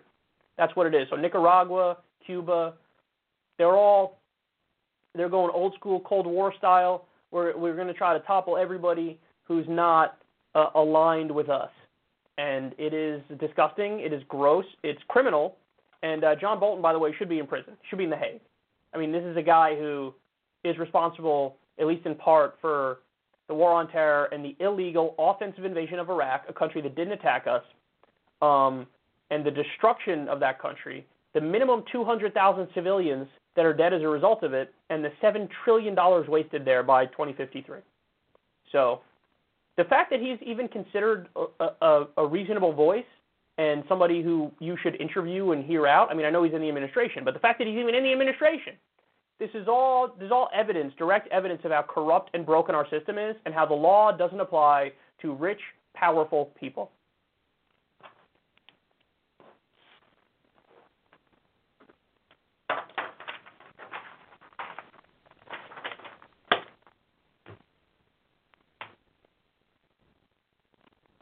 Okay. All right, let me do the Tulsi Gabbard story, then I got to take another break and treat the throat real quick.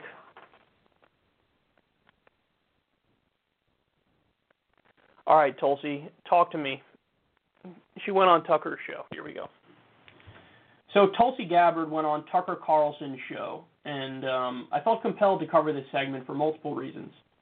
Let's take a look, and then when we come back, I'll explain why this is it's an instructive segment, and it shows a lot about what can and should happen moving forward. Take a look.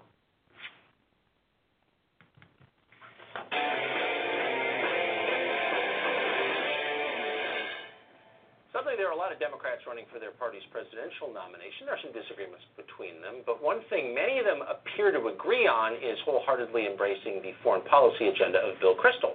Whether it's Syria or Venezuela or Russia, there's an opportunity for the United States to sponsor a violent conflict somewhere in the world. They support it. The only exception to this is Congresswoman Tulsi Gabbard of Hawaii. She's a sincere progressive.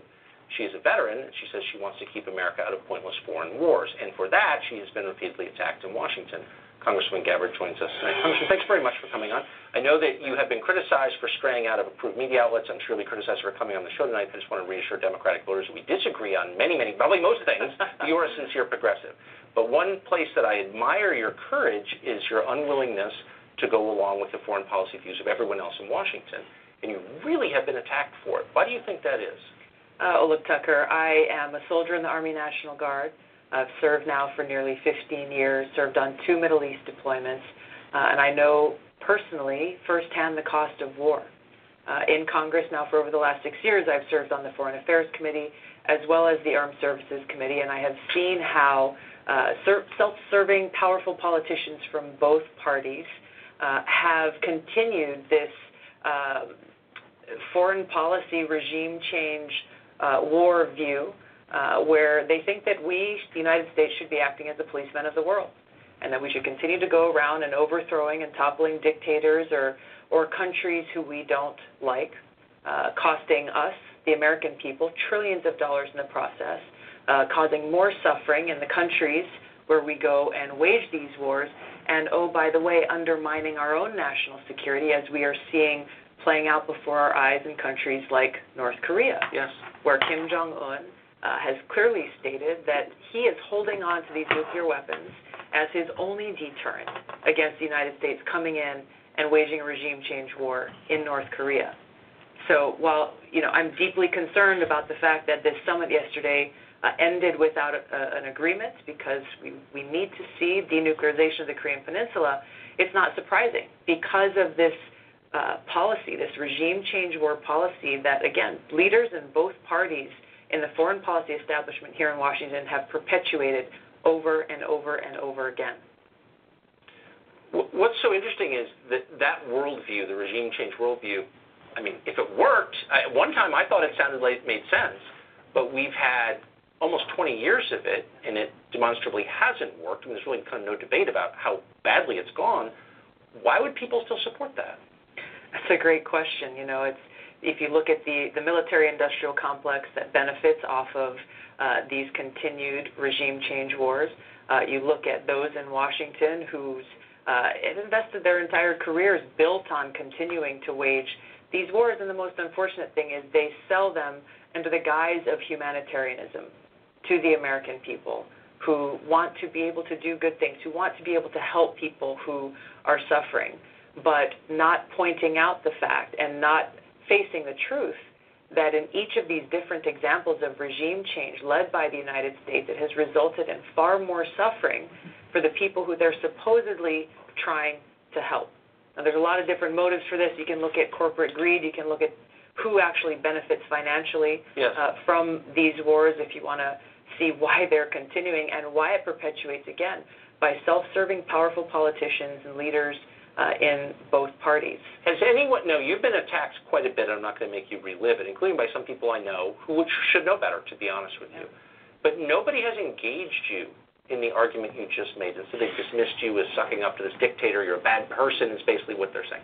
Has anybody actually debated you on the points that you're making? No.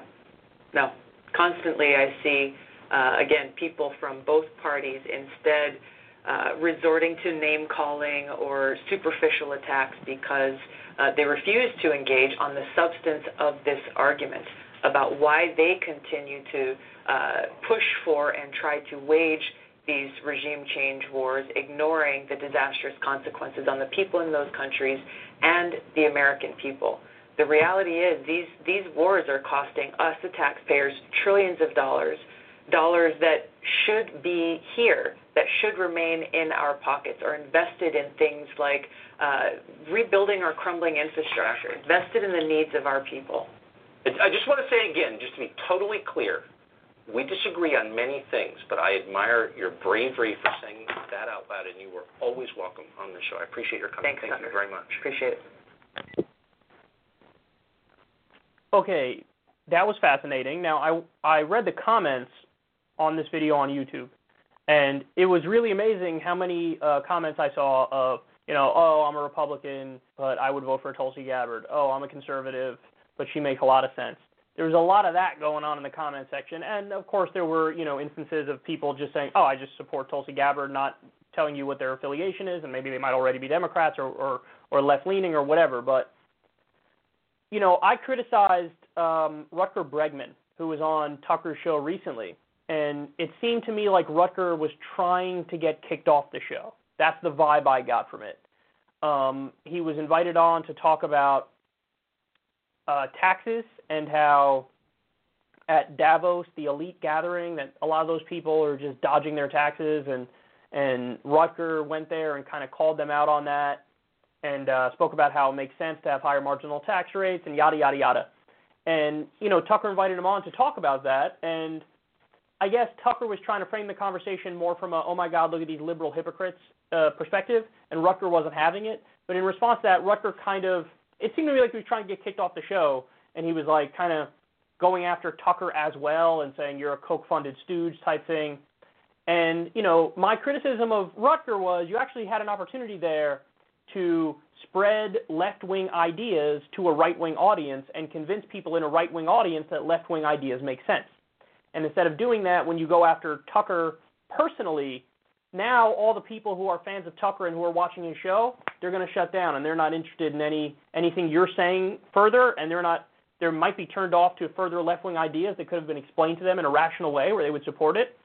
So, I'm more of a fan of what Tulsi just did there. Now, notice, she went on Tucker Carlson's show, and they spoke about an issue where Tulsi didn't compromise her morality at all, and Tulsi didn't compromise her policy beliefs at all. She stuck to her guns in terms of saying, this is what I believe, this is what I'm fighting for, and I'm going to lay it out for you. And so for anybody on the Democratic side to attack her over this, for going on Tucker's show, I honestly think that's like insanely idiotic tribalism. Because it's not like she went on Tucker's show and said, let's talk about how much immigrants suck. She didn't do that. She went on Tucker's show and said, let's talk about regime change war and how I'm against it, and Tucker sometimes is against it, at least his rhetoric now is against it, even though he admits back in the day he supported it, and he supports Donald Trump today, and Donald Trump is still bombing 8 different countries, so there's a question as to how committed he is to that as a policy idea as opposed to just using it as empty rhetoric. It seems more like he uses it like empty rhetoric. But the fact is she was given a platform to reach out to people and tell them, hey, here's my belief, here's why I think this is right, and here's why it needs to change, and she did it. And there wasn't a single compromise of her own values, and it was even reiterated multiple times. We probably disagree on the overwhelming majority of things, but here's one area we agree on, and so we're going to talk about it. Now, if Tucker were to randomly bring up, say, immigration in that segment, and Tulsi went right along with what Tucker was saying, I would say, come on, Tulsi, you fucked up. Don't do that. Don't go on his show and then agree with him on his scapegoating of immigrants. But Tulsi didn't do that. Tulsi went on and stuck on foreign policy and was totally correct. And as a result of that, I think you do change hearts and minds, and you do reach people who are across the aisle. You get them to like you, and you get them to be interested in your policy views. And, I'm from the school of thought that changing minds is not a bad thing. It's a wonderful thing. And I know that there are some Democratic partisan hacks who think, no, how dare you go on an outlet like that, but I don't agree with them, and I think they're kind of silly.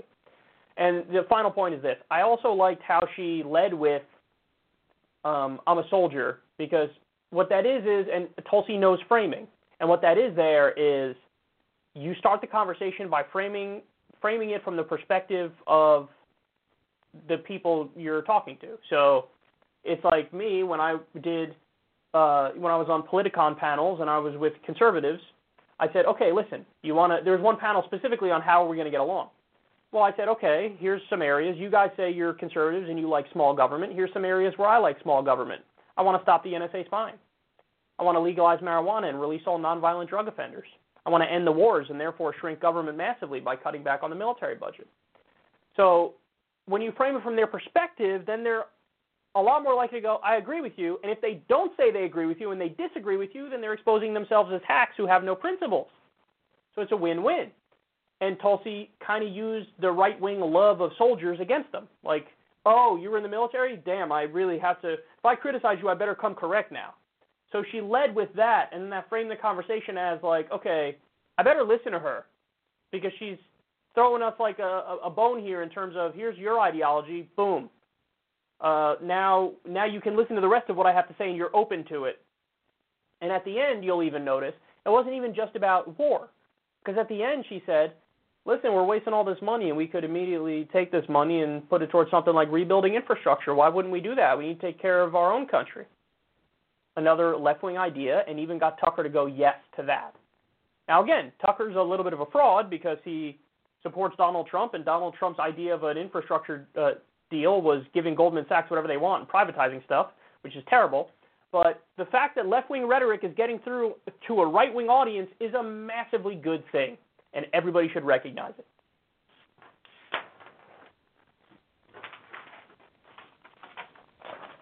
All right, let me take what will hopefully be my final break. When we come back, we got Glenn Beck, we got another Ilhan Omar story, and then Laura Ingraham as well, and incredibly sad story about expensive pharma drugs leading to death. So stay right there. We'll be right back with all that and more.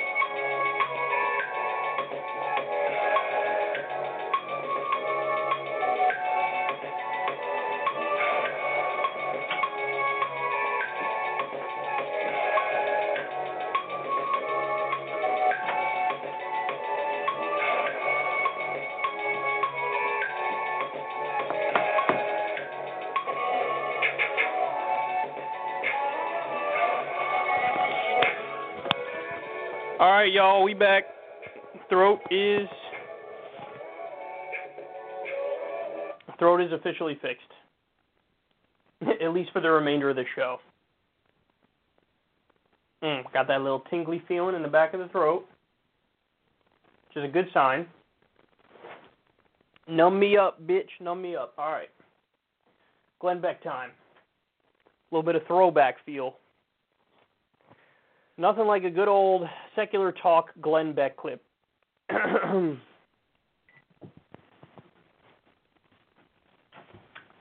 this is going to feel a little bit like a throwback to 2013 or so. We got a clip here of Glenn Beck. He still thinks he's relevant, and he was invited to CPAC, which is the gathering of, far-right people. And he gave a speech, and we can sum it up by saying the following. Inequality is awesome. That's his philosophy, but, I don't need to explain it. He'll explain it in his own words, and then we'll discuss. A lot of people think that democratic socialism is just a new coat of paint on the old FDR democratic policies. But let me give you a quote from a Vox column. The title, Democratic Socialism Explained by a Democratic Socialist. The author writes, quote, "There's truth in the long run.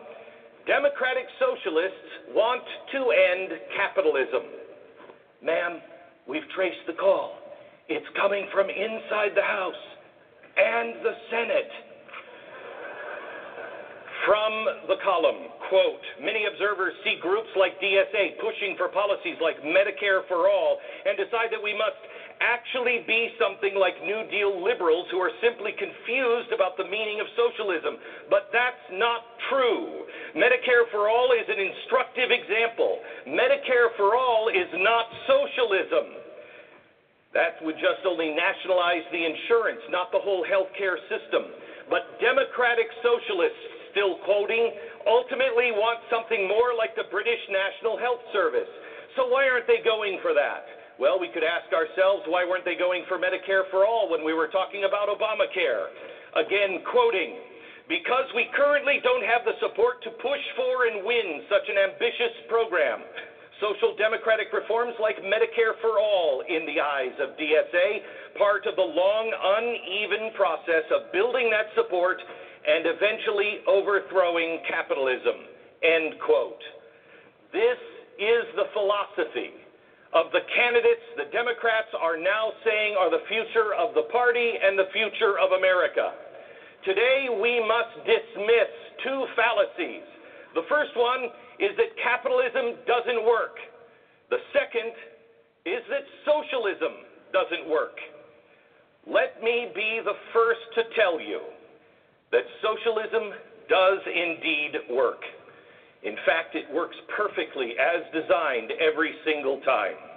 We have been having this debate for 170 years now. We look at socialism and say, look, it doesn't work. Look at all the poor and the starving people. Look at all of the piles of dead bodies.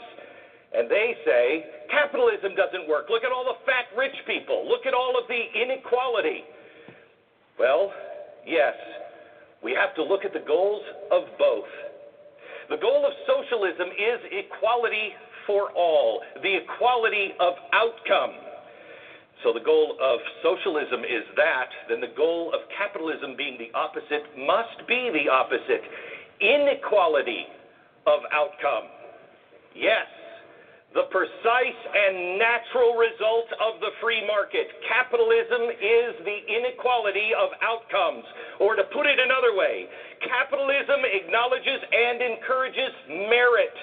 You cannot have merit without inequality. If you want to get rid of inequality, you must first get rid of merit. But capitalism safeguards the promise and hope of inequality. This is why we all studied in school, why we worked so hard to get an A, because we knew if we had an A, even if others had a D or an F, what it meant for us was the promise of bettering our own lives and our own prospects. It's why we worked hard. It's why many of us get up every morning, why we strive to create or invent not just to better our world, but to better ourselves and our station. That is the promise and the hope of inequality. So that's great. I like how his description here of the respective economic and political systems are laid out in a way where he's saying inequality is wonderful. So let's break this down further. Let's talk about how he's sloppy with his terms and his definitions and his understanding of the way these respective systems work. So at the beginning he talks about how, well, no, democratic socialists do want to end capitalism. That's his point. He's using a Vox article to buttress his point. But here's the thing. Yeah, Vox had an article where a democratic socialist spoke about how him or her, that particular democratic socialist, was like, I would like to get past capitalism, overthrow capitalism, whatever. But the democratic socialists, or really social democrats, who are elected in Congress, and, Bernie Sanders in the Senate, they're crystal clear that that's actually not their goal.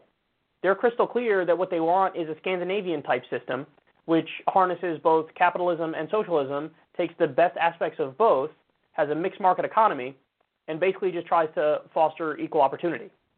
So basically he's trying to frame the argument in a way that's most convenient to his ideology. And what he's trying to say is, yeah, but these democratic socialists actually are all post-capitalist, which is why they're such a problem and why we need to fight back against it. But that's totally misleading and not true, because all the so-called democratic socialists who are elected have explained repeatedly that when they use the term democratic socialist, what they really mean is social democracy. And he even mentions New Deal liberals as a counterpoint to these democratic socialists. But actually, no. New Deal liberalism is actually the heart of the so-called democratic socialism of Bernie Sanders, Alexandria Ocasio-Cortez, Rashida Tlaib, Ilhan Omar, so on and so forth. So it's misleading. At best, it's a half-truth. Are there some democratic socialists who want to be post-capitalist? Sure, there's some. But all the elected ones don't.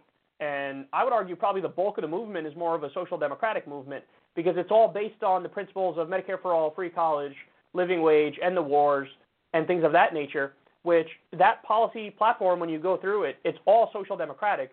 I haven't seen almost anybody who says, no, my whole point is being post-capitalist, and here's my detailed plan as to how we get to that point. Never heard it. And I run in left circles, never heard it. I'm sure some people have that point, but no tangible plan has been explained.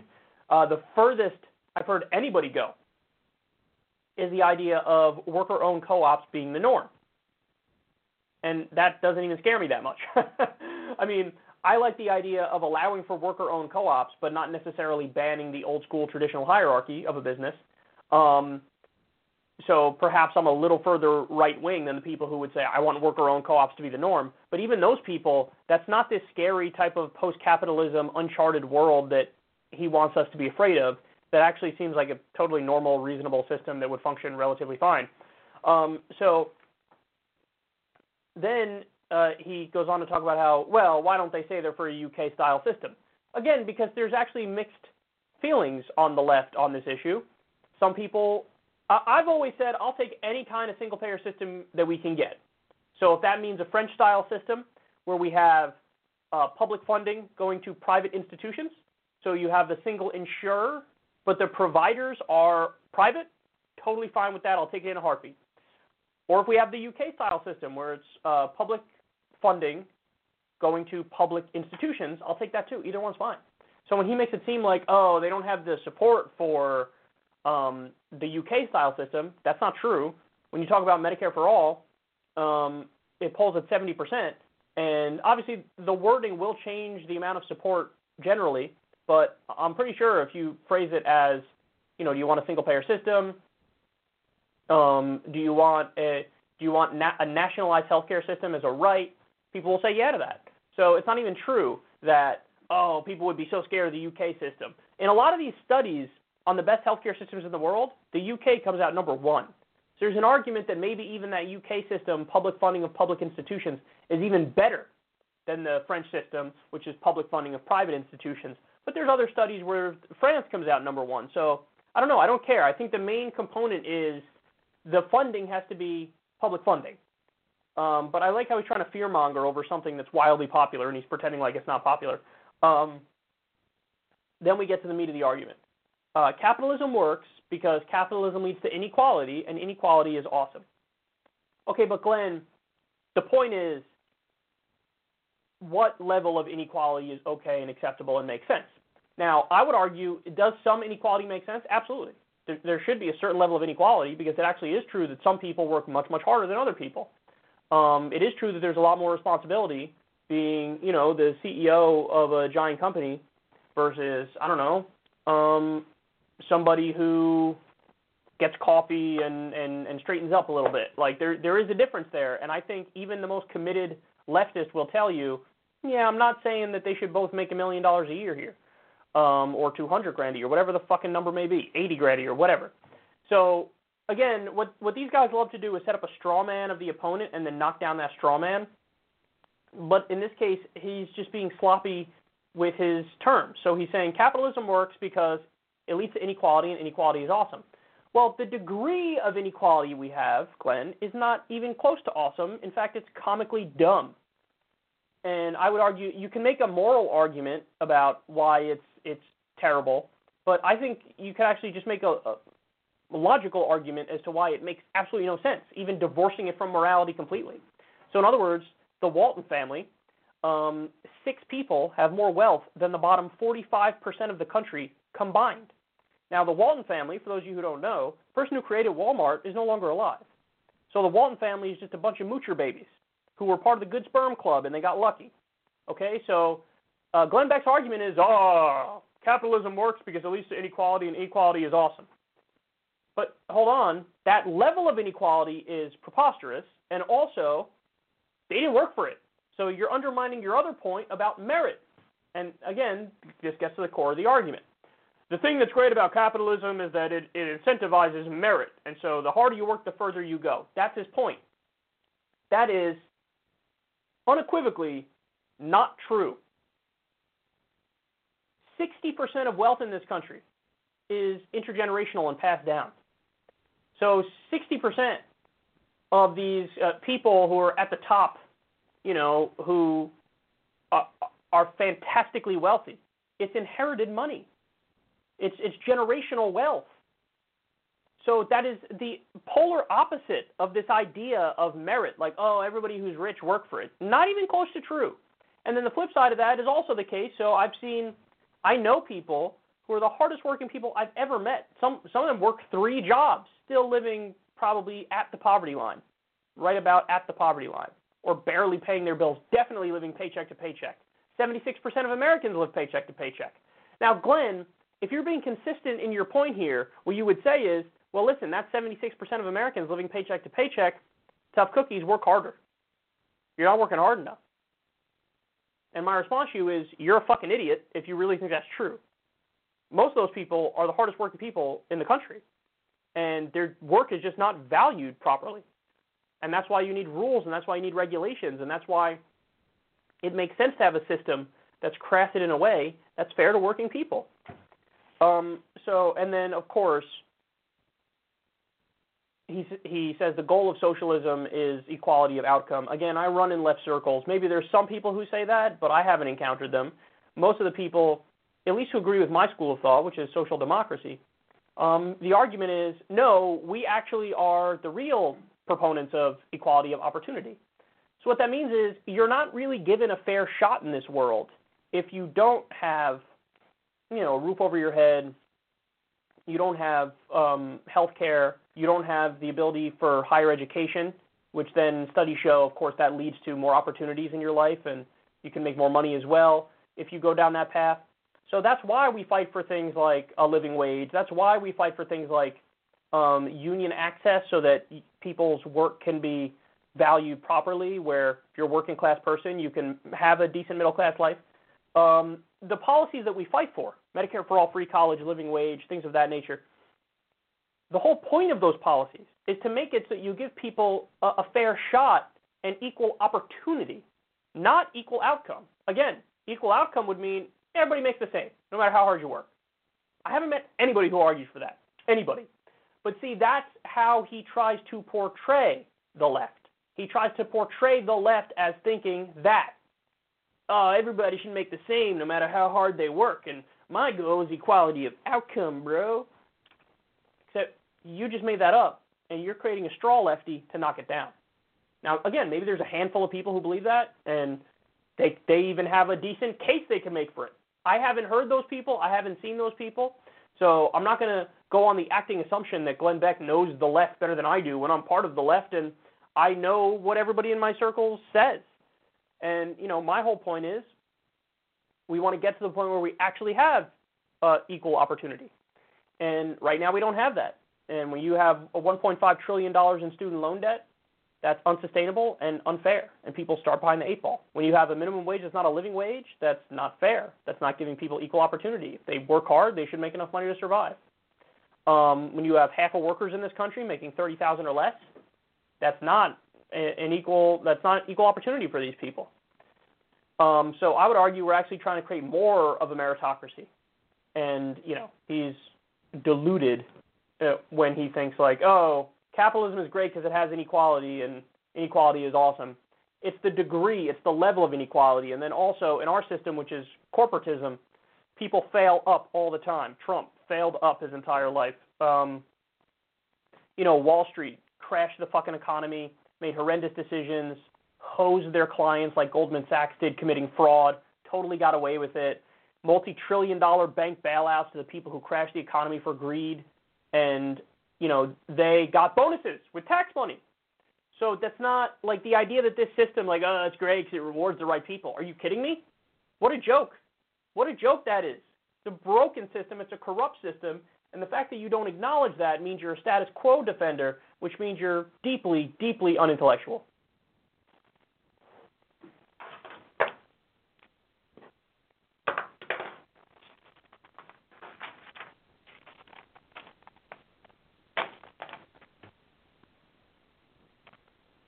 All right, let's do one more with Ilhan Omar.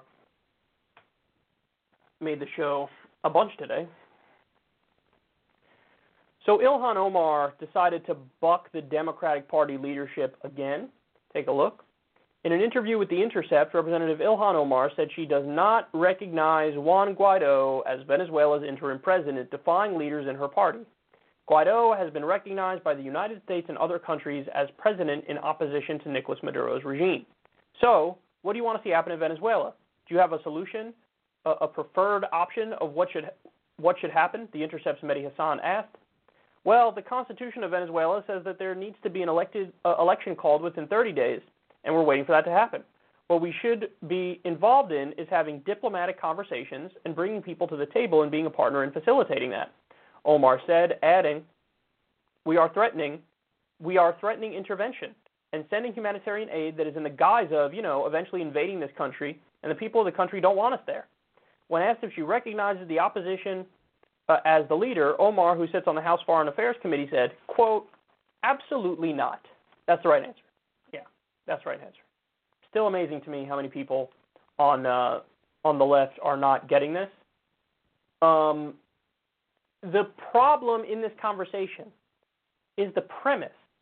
So, again, people always jump right to Maduro's bad. Let's talk about Maduro for an hour and a half. No. Rewind. Go right back to the premise and your first principles. Should the United States have the right to willy-nilly, flippantly, nonchalantly declare who's going to be the leader of any nation on the planet? No.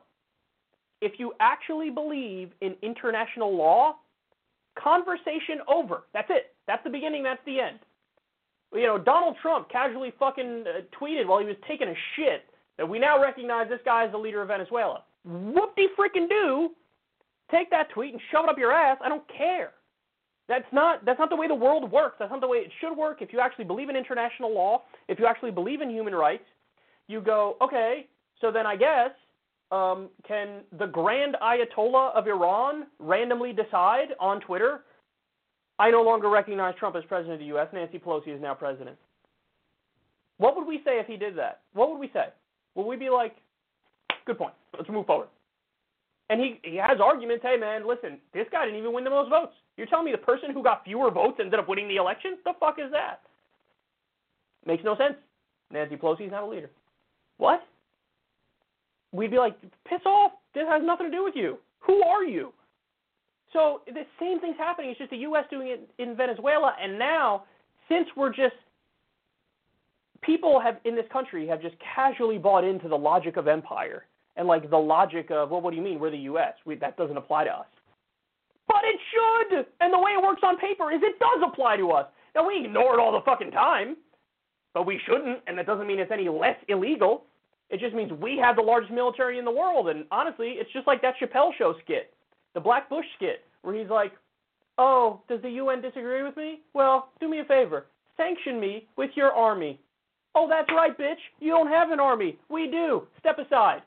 That's basically the real-world response from the U.S. Whenever we bully other countries and they don't agree with us, it's like, really? You're going to take us on?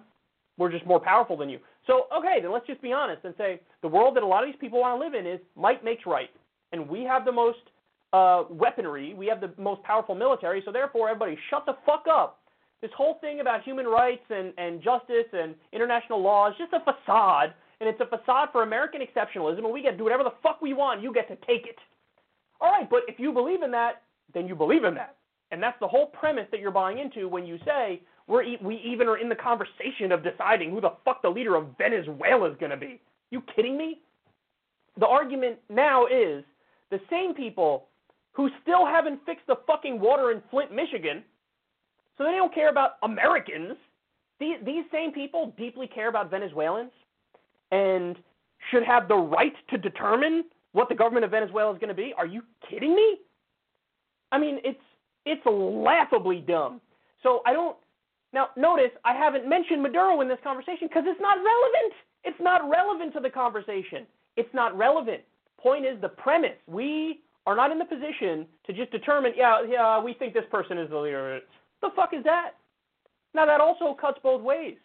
If something were to happen, in Venezuela, and there would be some serious unrest and some weird shit goes on, and then there's like a coup, and fucking Juan Guaido just declares, he's the leader. Am I going to say we need to go in there and fucking militarily topple Juan Guaido and put back in Maduro? No, I just told you it works both ways. In any situation, we have no business in that country. We shouldn't be in that country, especially with our fucking record of what we've done in particularly that region of the world.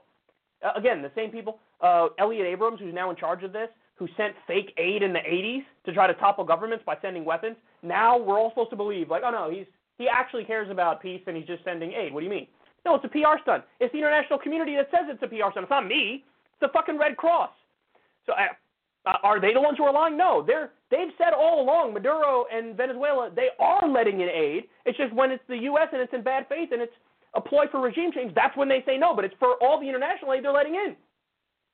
So, listen, this is the correct answer. The correct answer is no, absolutely not. Do we just randomly recognize a different leader of a foreign country? No. Let them take care of their own fucking business, okay? That's the right answer. That's the right answer without question. Now, watch how many fucking idiots in the Democratic Party will go after her for this. 100% there's going to be people, oh my God, how can you say that? Why would you say that? You're disagreeing with leadership. You can't speak out against leadership like that. How could you? Oh my God, why are you defending Maduro? Why are you backing an evil dictator? Why are you in favor of the suffering of the Venezuelan people? There will be a litany of shitty arguments and straw man arguments and fucking nonsense just vomited onto her after she made the most normal, casual, correct point in human history. So if you can't tell, I'm a little sick of this. Why are we even talking about Venezuela? Why are we even talking about Venezuela? What the fuck does that have to do with us? It's like if tomorrow all of a sudden they started itching for regime change in fucking Myanmar. I mean, they have the evidence to say they're fucking doing a genocide of Rohingya Muslims. Like, they're a vicious, brutal government. If they started ramping up the propaganda, like, oh, we gotta go topple the government, blah, blah, blah, blah, all these fucking idiots would just go right, oh, it's like they manufacturing consent. As soon as the corporate media says anything, go, Myanmar, bad. Let's fucking talk about that for 8 hours and about how us, the saviors of the world, have to go save them. We're not that. 73% of the world's dictatorships we back. We're best friends with Saudi frickin' Arabia, one of the worst governments in the world who spread Wahhabism all across this fucking globe. And you still buy into the premise that maybe we're helping people for good reason. How dumb are you? Oh, my God. Oh, my God. Ilhan Omar, you're right. Don't backpedal even a little bit. The bowels of hell are about to be opened up on you from other Democrats and Democratic leadership and idiot talking heads in the media. Ignore them. They're wrong. You're right. That has nothing to do with us. And when we have the conversation, it does have something to do with us. You're immediately buying into the logic of empire and that we're above international law and we get to determine stuff for other countries. We don't.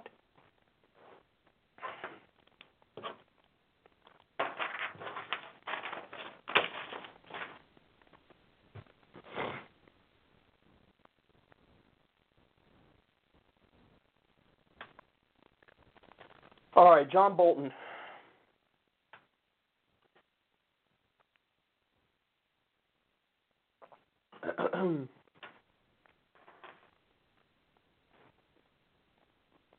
So I have some new details on how John Bolton may have torpedoed peace with North Korea.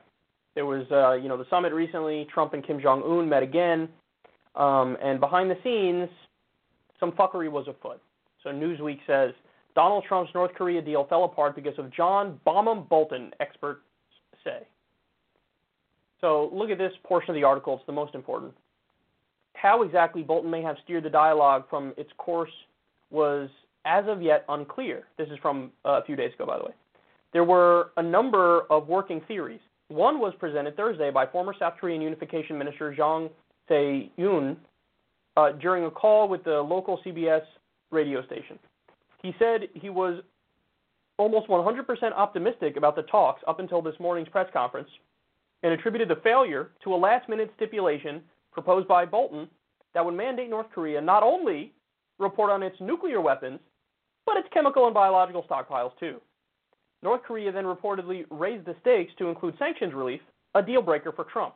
The president would go on to say that the North Koreans wanted sanctions lifted in their entirety, but in an extremely rare press conference organized by, at midnight Hanoi time, noon in Washington, North Korean Foreign Minister Ri Yong-ho contended that he and his compatriots called for the removal of partial UN sanctions, specifically sections of five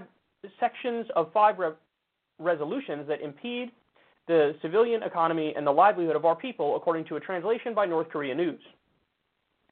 Catherine Killow, a Roger L. Hale fellow at the Plowshares Fund, wow, that's a weird name, told Newsweek that she was inclined to believe North Korea's account, as it seemed difficult to believe that Kim would travel some 2,000 miles for nearly 3 days by train to Vietnam without realistic demands.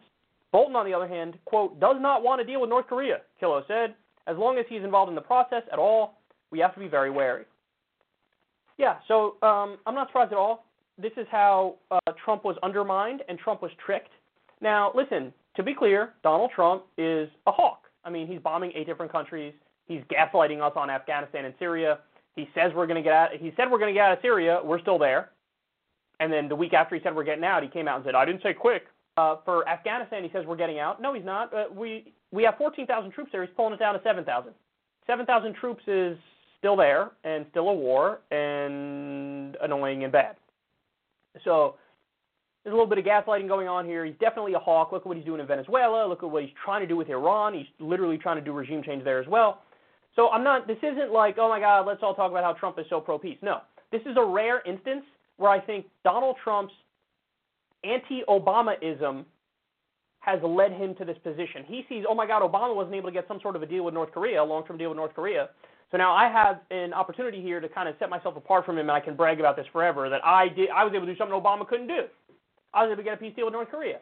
So it's a rare instance where he's stumbling on the right thing. Now, I'll fucking take it. I don't care if the motives are wrong. I don't care that he's taking credit when it's mostly the South Korean President Moon who's doing all the hard work. I don't care about any of that. I'll take it, man, and I'll give him credit. Credit where it's due. We're not at war with North Korea. If you want a peace deal, yes, let's do this. Now, having said that, Trump is being undermined at every turn by his own administration, his own cabinet. I'm sure Mike Pompeo is undermining this. I'm 100% sure John Bolton is undermining this. And here are the working theories, and they make perfect sense to me. So, at the last minute, Bolton goes,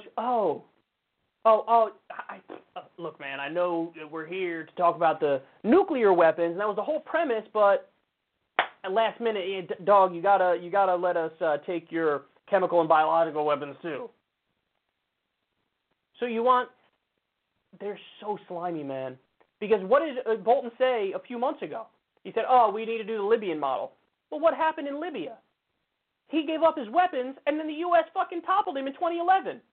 So he did what the U.S. wanted, made a deal with the U.S., and then we turned around and stabbed him in the back anyway. Now, you think Kim Jong-un doesn't know that? So he shows up to this meeting with the understanding, okay, this is about nuclear weapons. Got it. Let's have the conversation. And Bolton steps in and is like, chemical and biological too, bitch. You got to give those up also. Whoa, what the fuck? Now, if that sounds ridiculous, it's because it is, and because that's the point, and because Bolton knows he can't say yes to that, and Bolton's trying to torpedo the deal, which is exactly what the fuck is happening. Because what happens?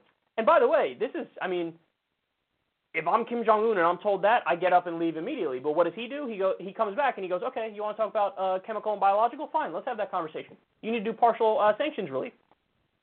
So again, he's tit for tat. He's like, all right, you want to let's work it out. And sanctions relief, that's something Trump has, in order to save face, yes, no, you have to act first. We can't fucking act first. We can't lift the sanctions first. You have to show us first, and then we'll lift some sanctions.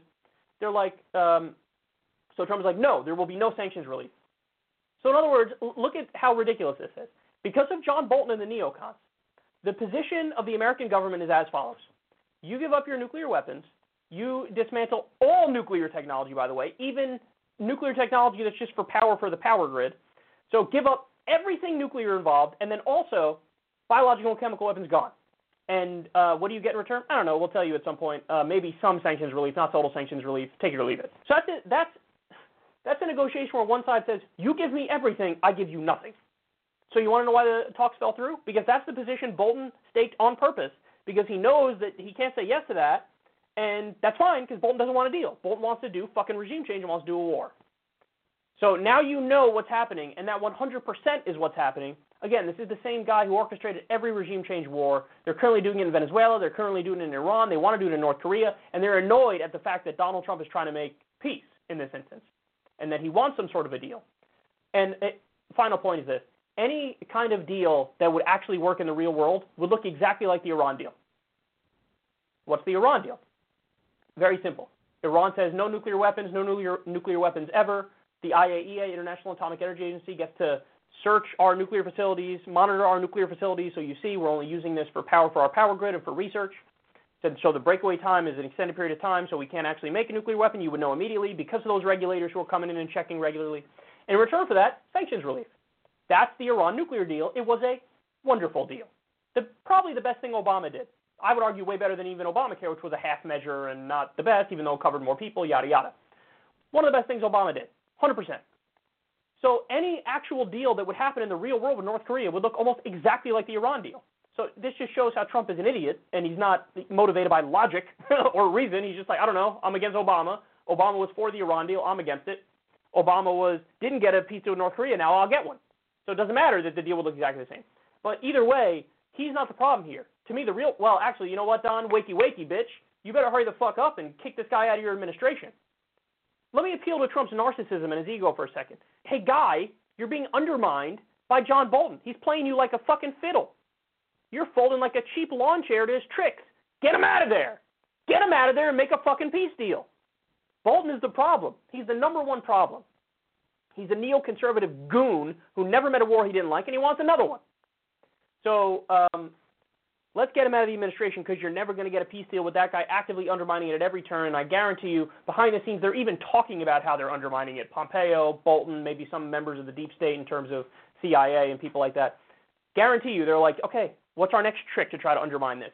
So that's what's happening. You need to know that's what's happening, and they're the fucking problem. John Bolton is one of the most dangerous guys on earth, and that is not an exaggeration.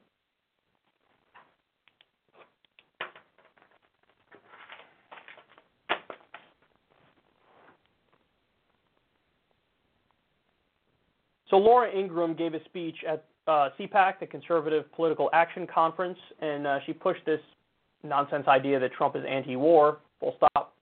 So let's take a look here, and then we'll talk more about it.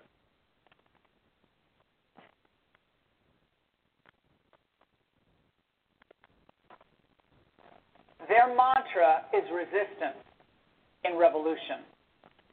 As Reagan said, my old boss, he said, Republicans believe every day is the 4th of July, but Democrats believe every day is April 15th. My friends, we are the envy, not of the press corps perhaps, but the envy of the world because of this president's economic policies and his pragmatic, realistic approach to foreign policy.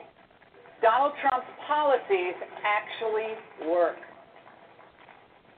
Democrats and never Trump, I think they're never Trumpers, they yearn for the old GOP of yesterday, the GOP of capitulation and doubling down on wars and being the policeman of the world. None of that stuff worked. Might have had noble intentions, but it was epically failed.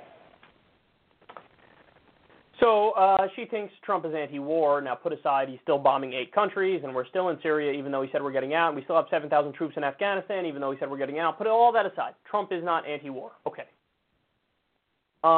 She's implying that she likes this notion of being anti-war. Great. I support whoever's anti-war. We agree on that. I don't care if you're a libertarian. I don't care if you're a paleoconservative. I don't care if you're on the left. If you're anti-war, great. I'm with you. I only think we should fight wars for defensive reasons. Okay, now having said that, is Laura Ingraham actually anti-war? Well, you're going to be surprised to find out, no, that's not true. Take a look at this. This is a tweet from her. This is right at the height of U.S. meddling in Venezuela, working our way up to a regime change coup. She said in response to Ilhan Omar, who was, tweeting anti-war sentiments, Marxists, Russia, China, and you support doing nothing. Perfect.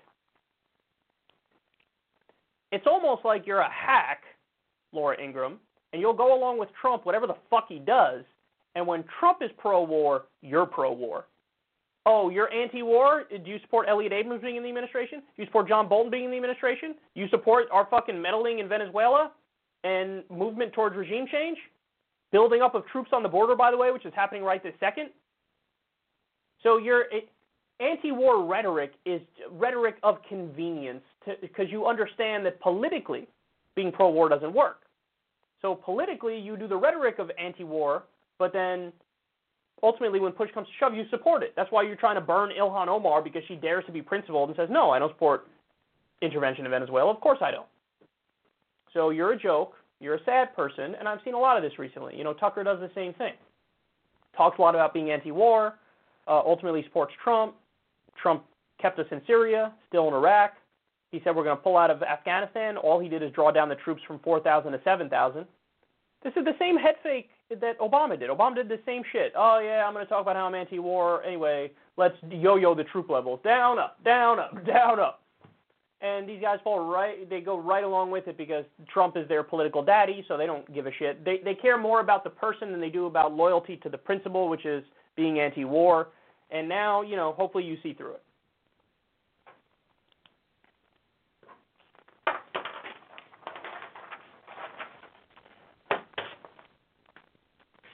All right, final story of the day, and I get to nurse my throat back to health for the rest of the day.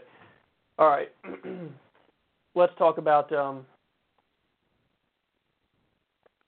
heartbreaking story. Sorry to end on such a sad note, but this has to be covered. Incredibly sad story for everybody. This is from Democracy Now! They say, a prominent disability rights activist and attorney died this past Sunday after being refused an essential medication by her insurance company. Carrie Ann Lucas, who had a rare form of muscular dystrophy, helped pass legislation in Colorado to protect parents with disabilities from child welfare discrimination. In 2017, Lucas was arrested with several others after protesting Medicaid budget cuts with a 58-hour sit-in at Senator Cory Gardner's office. According to a message on Lucas's Facebook page, UnitedHealthcare denied her coverage for an antibiotic last year, triggering a host of medical complications which led to her death. Carrie Ann Lucas was 47 years old and is survived by her 4 adopted children who are also all living with disabilities. Now, this is a story from the same week. This is in CNN Health. $375,000 price leads disabled mom to ration meds. In most developed countries, it's free. When you need medicine, you just go and it's free. There are some where you have a small copay, like $10, $20, whatever it may be. But in many developed countries, you go to the pharmacy to get your medication, and it's free. You just show up, and you get it.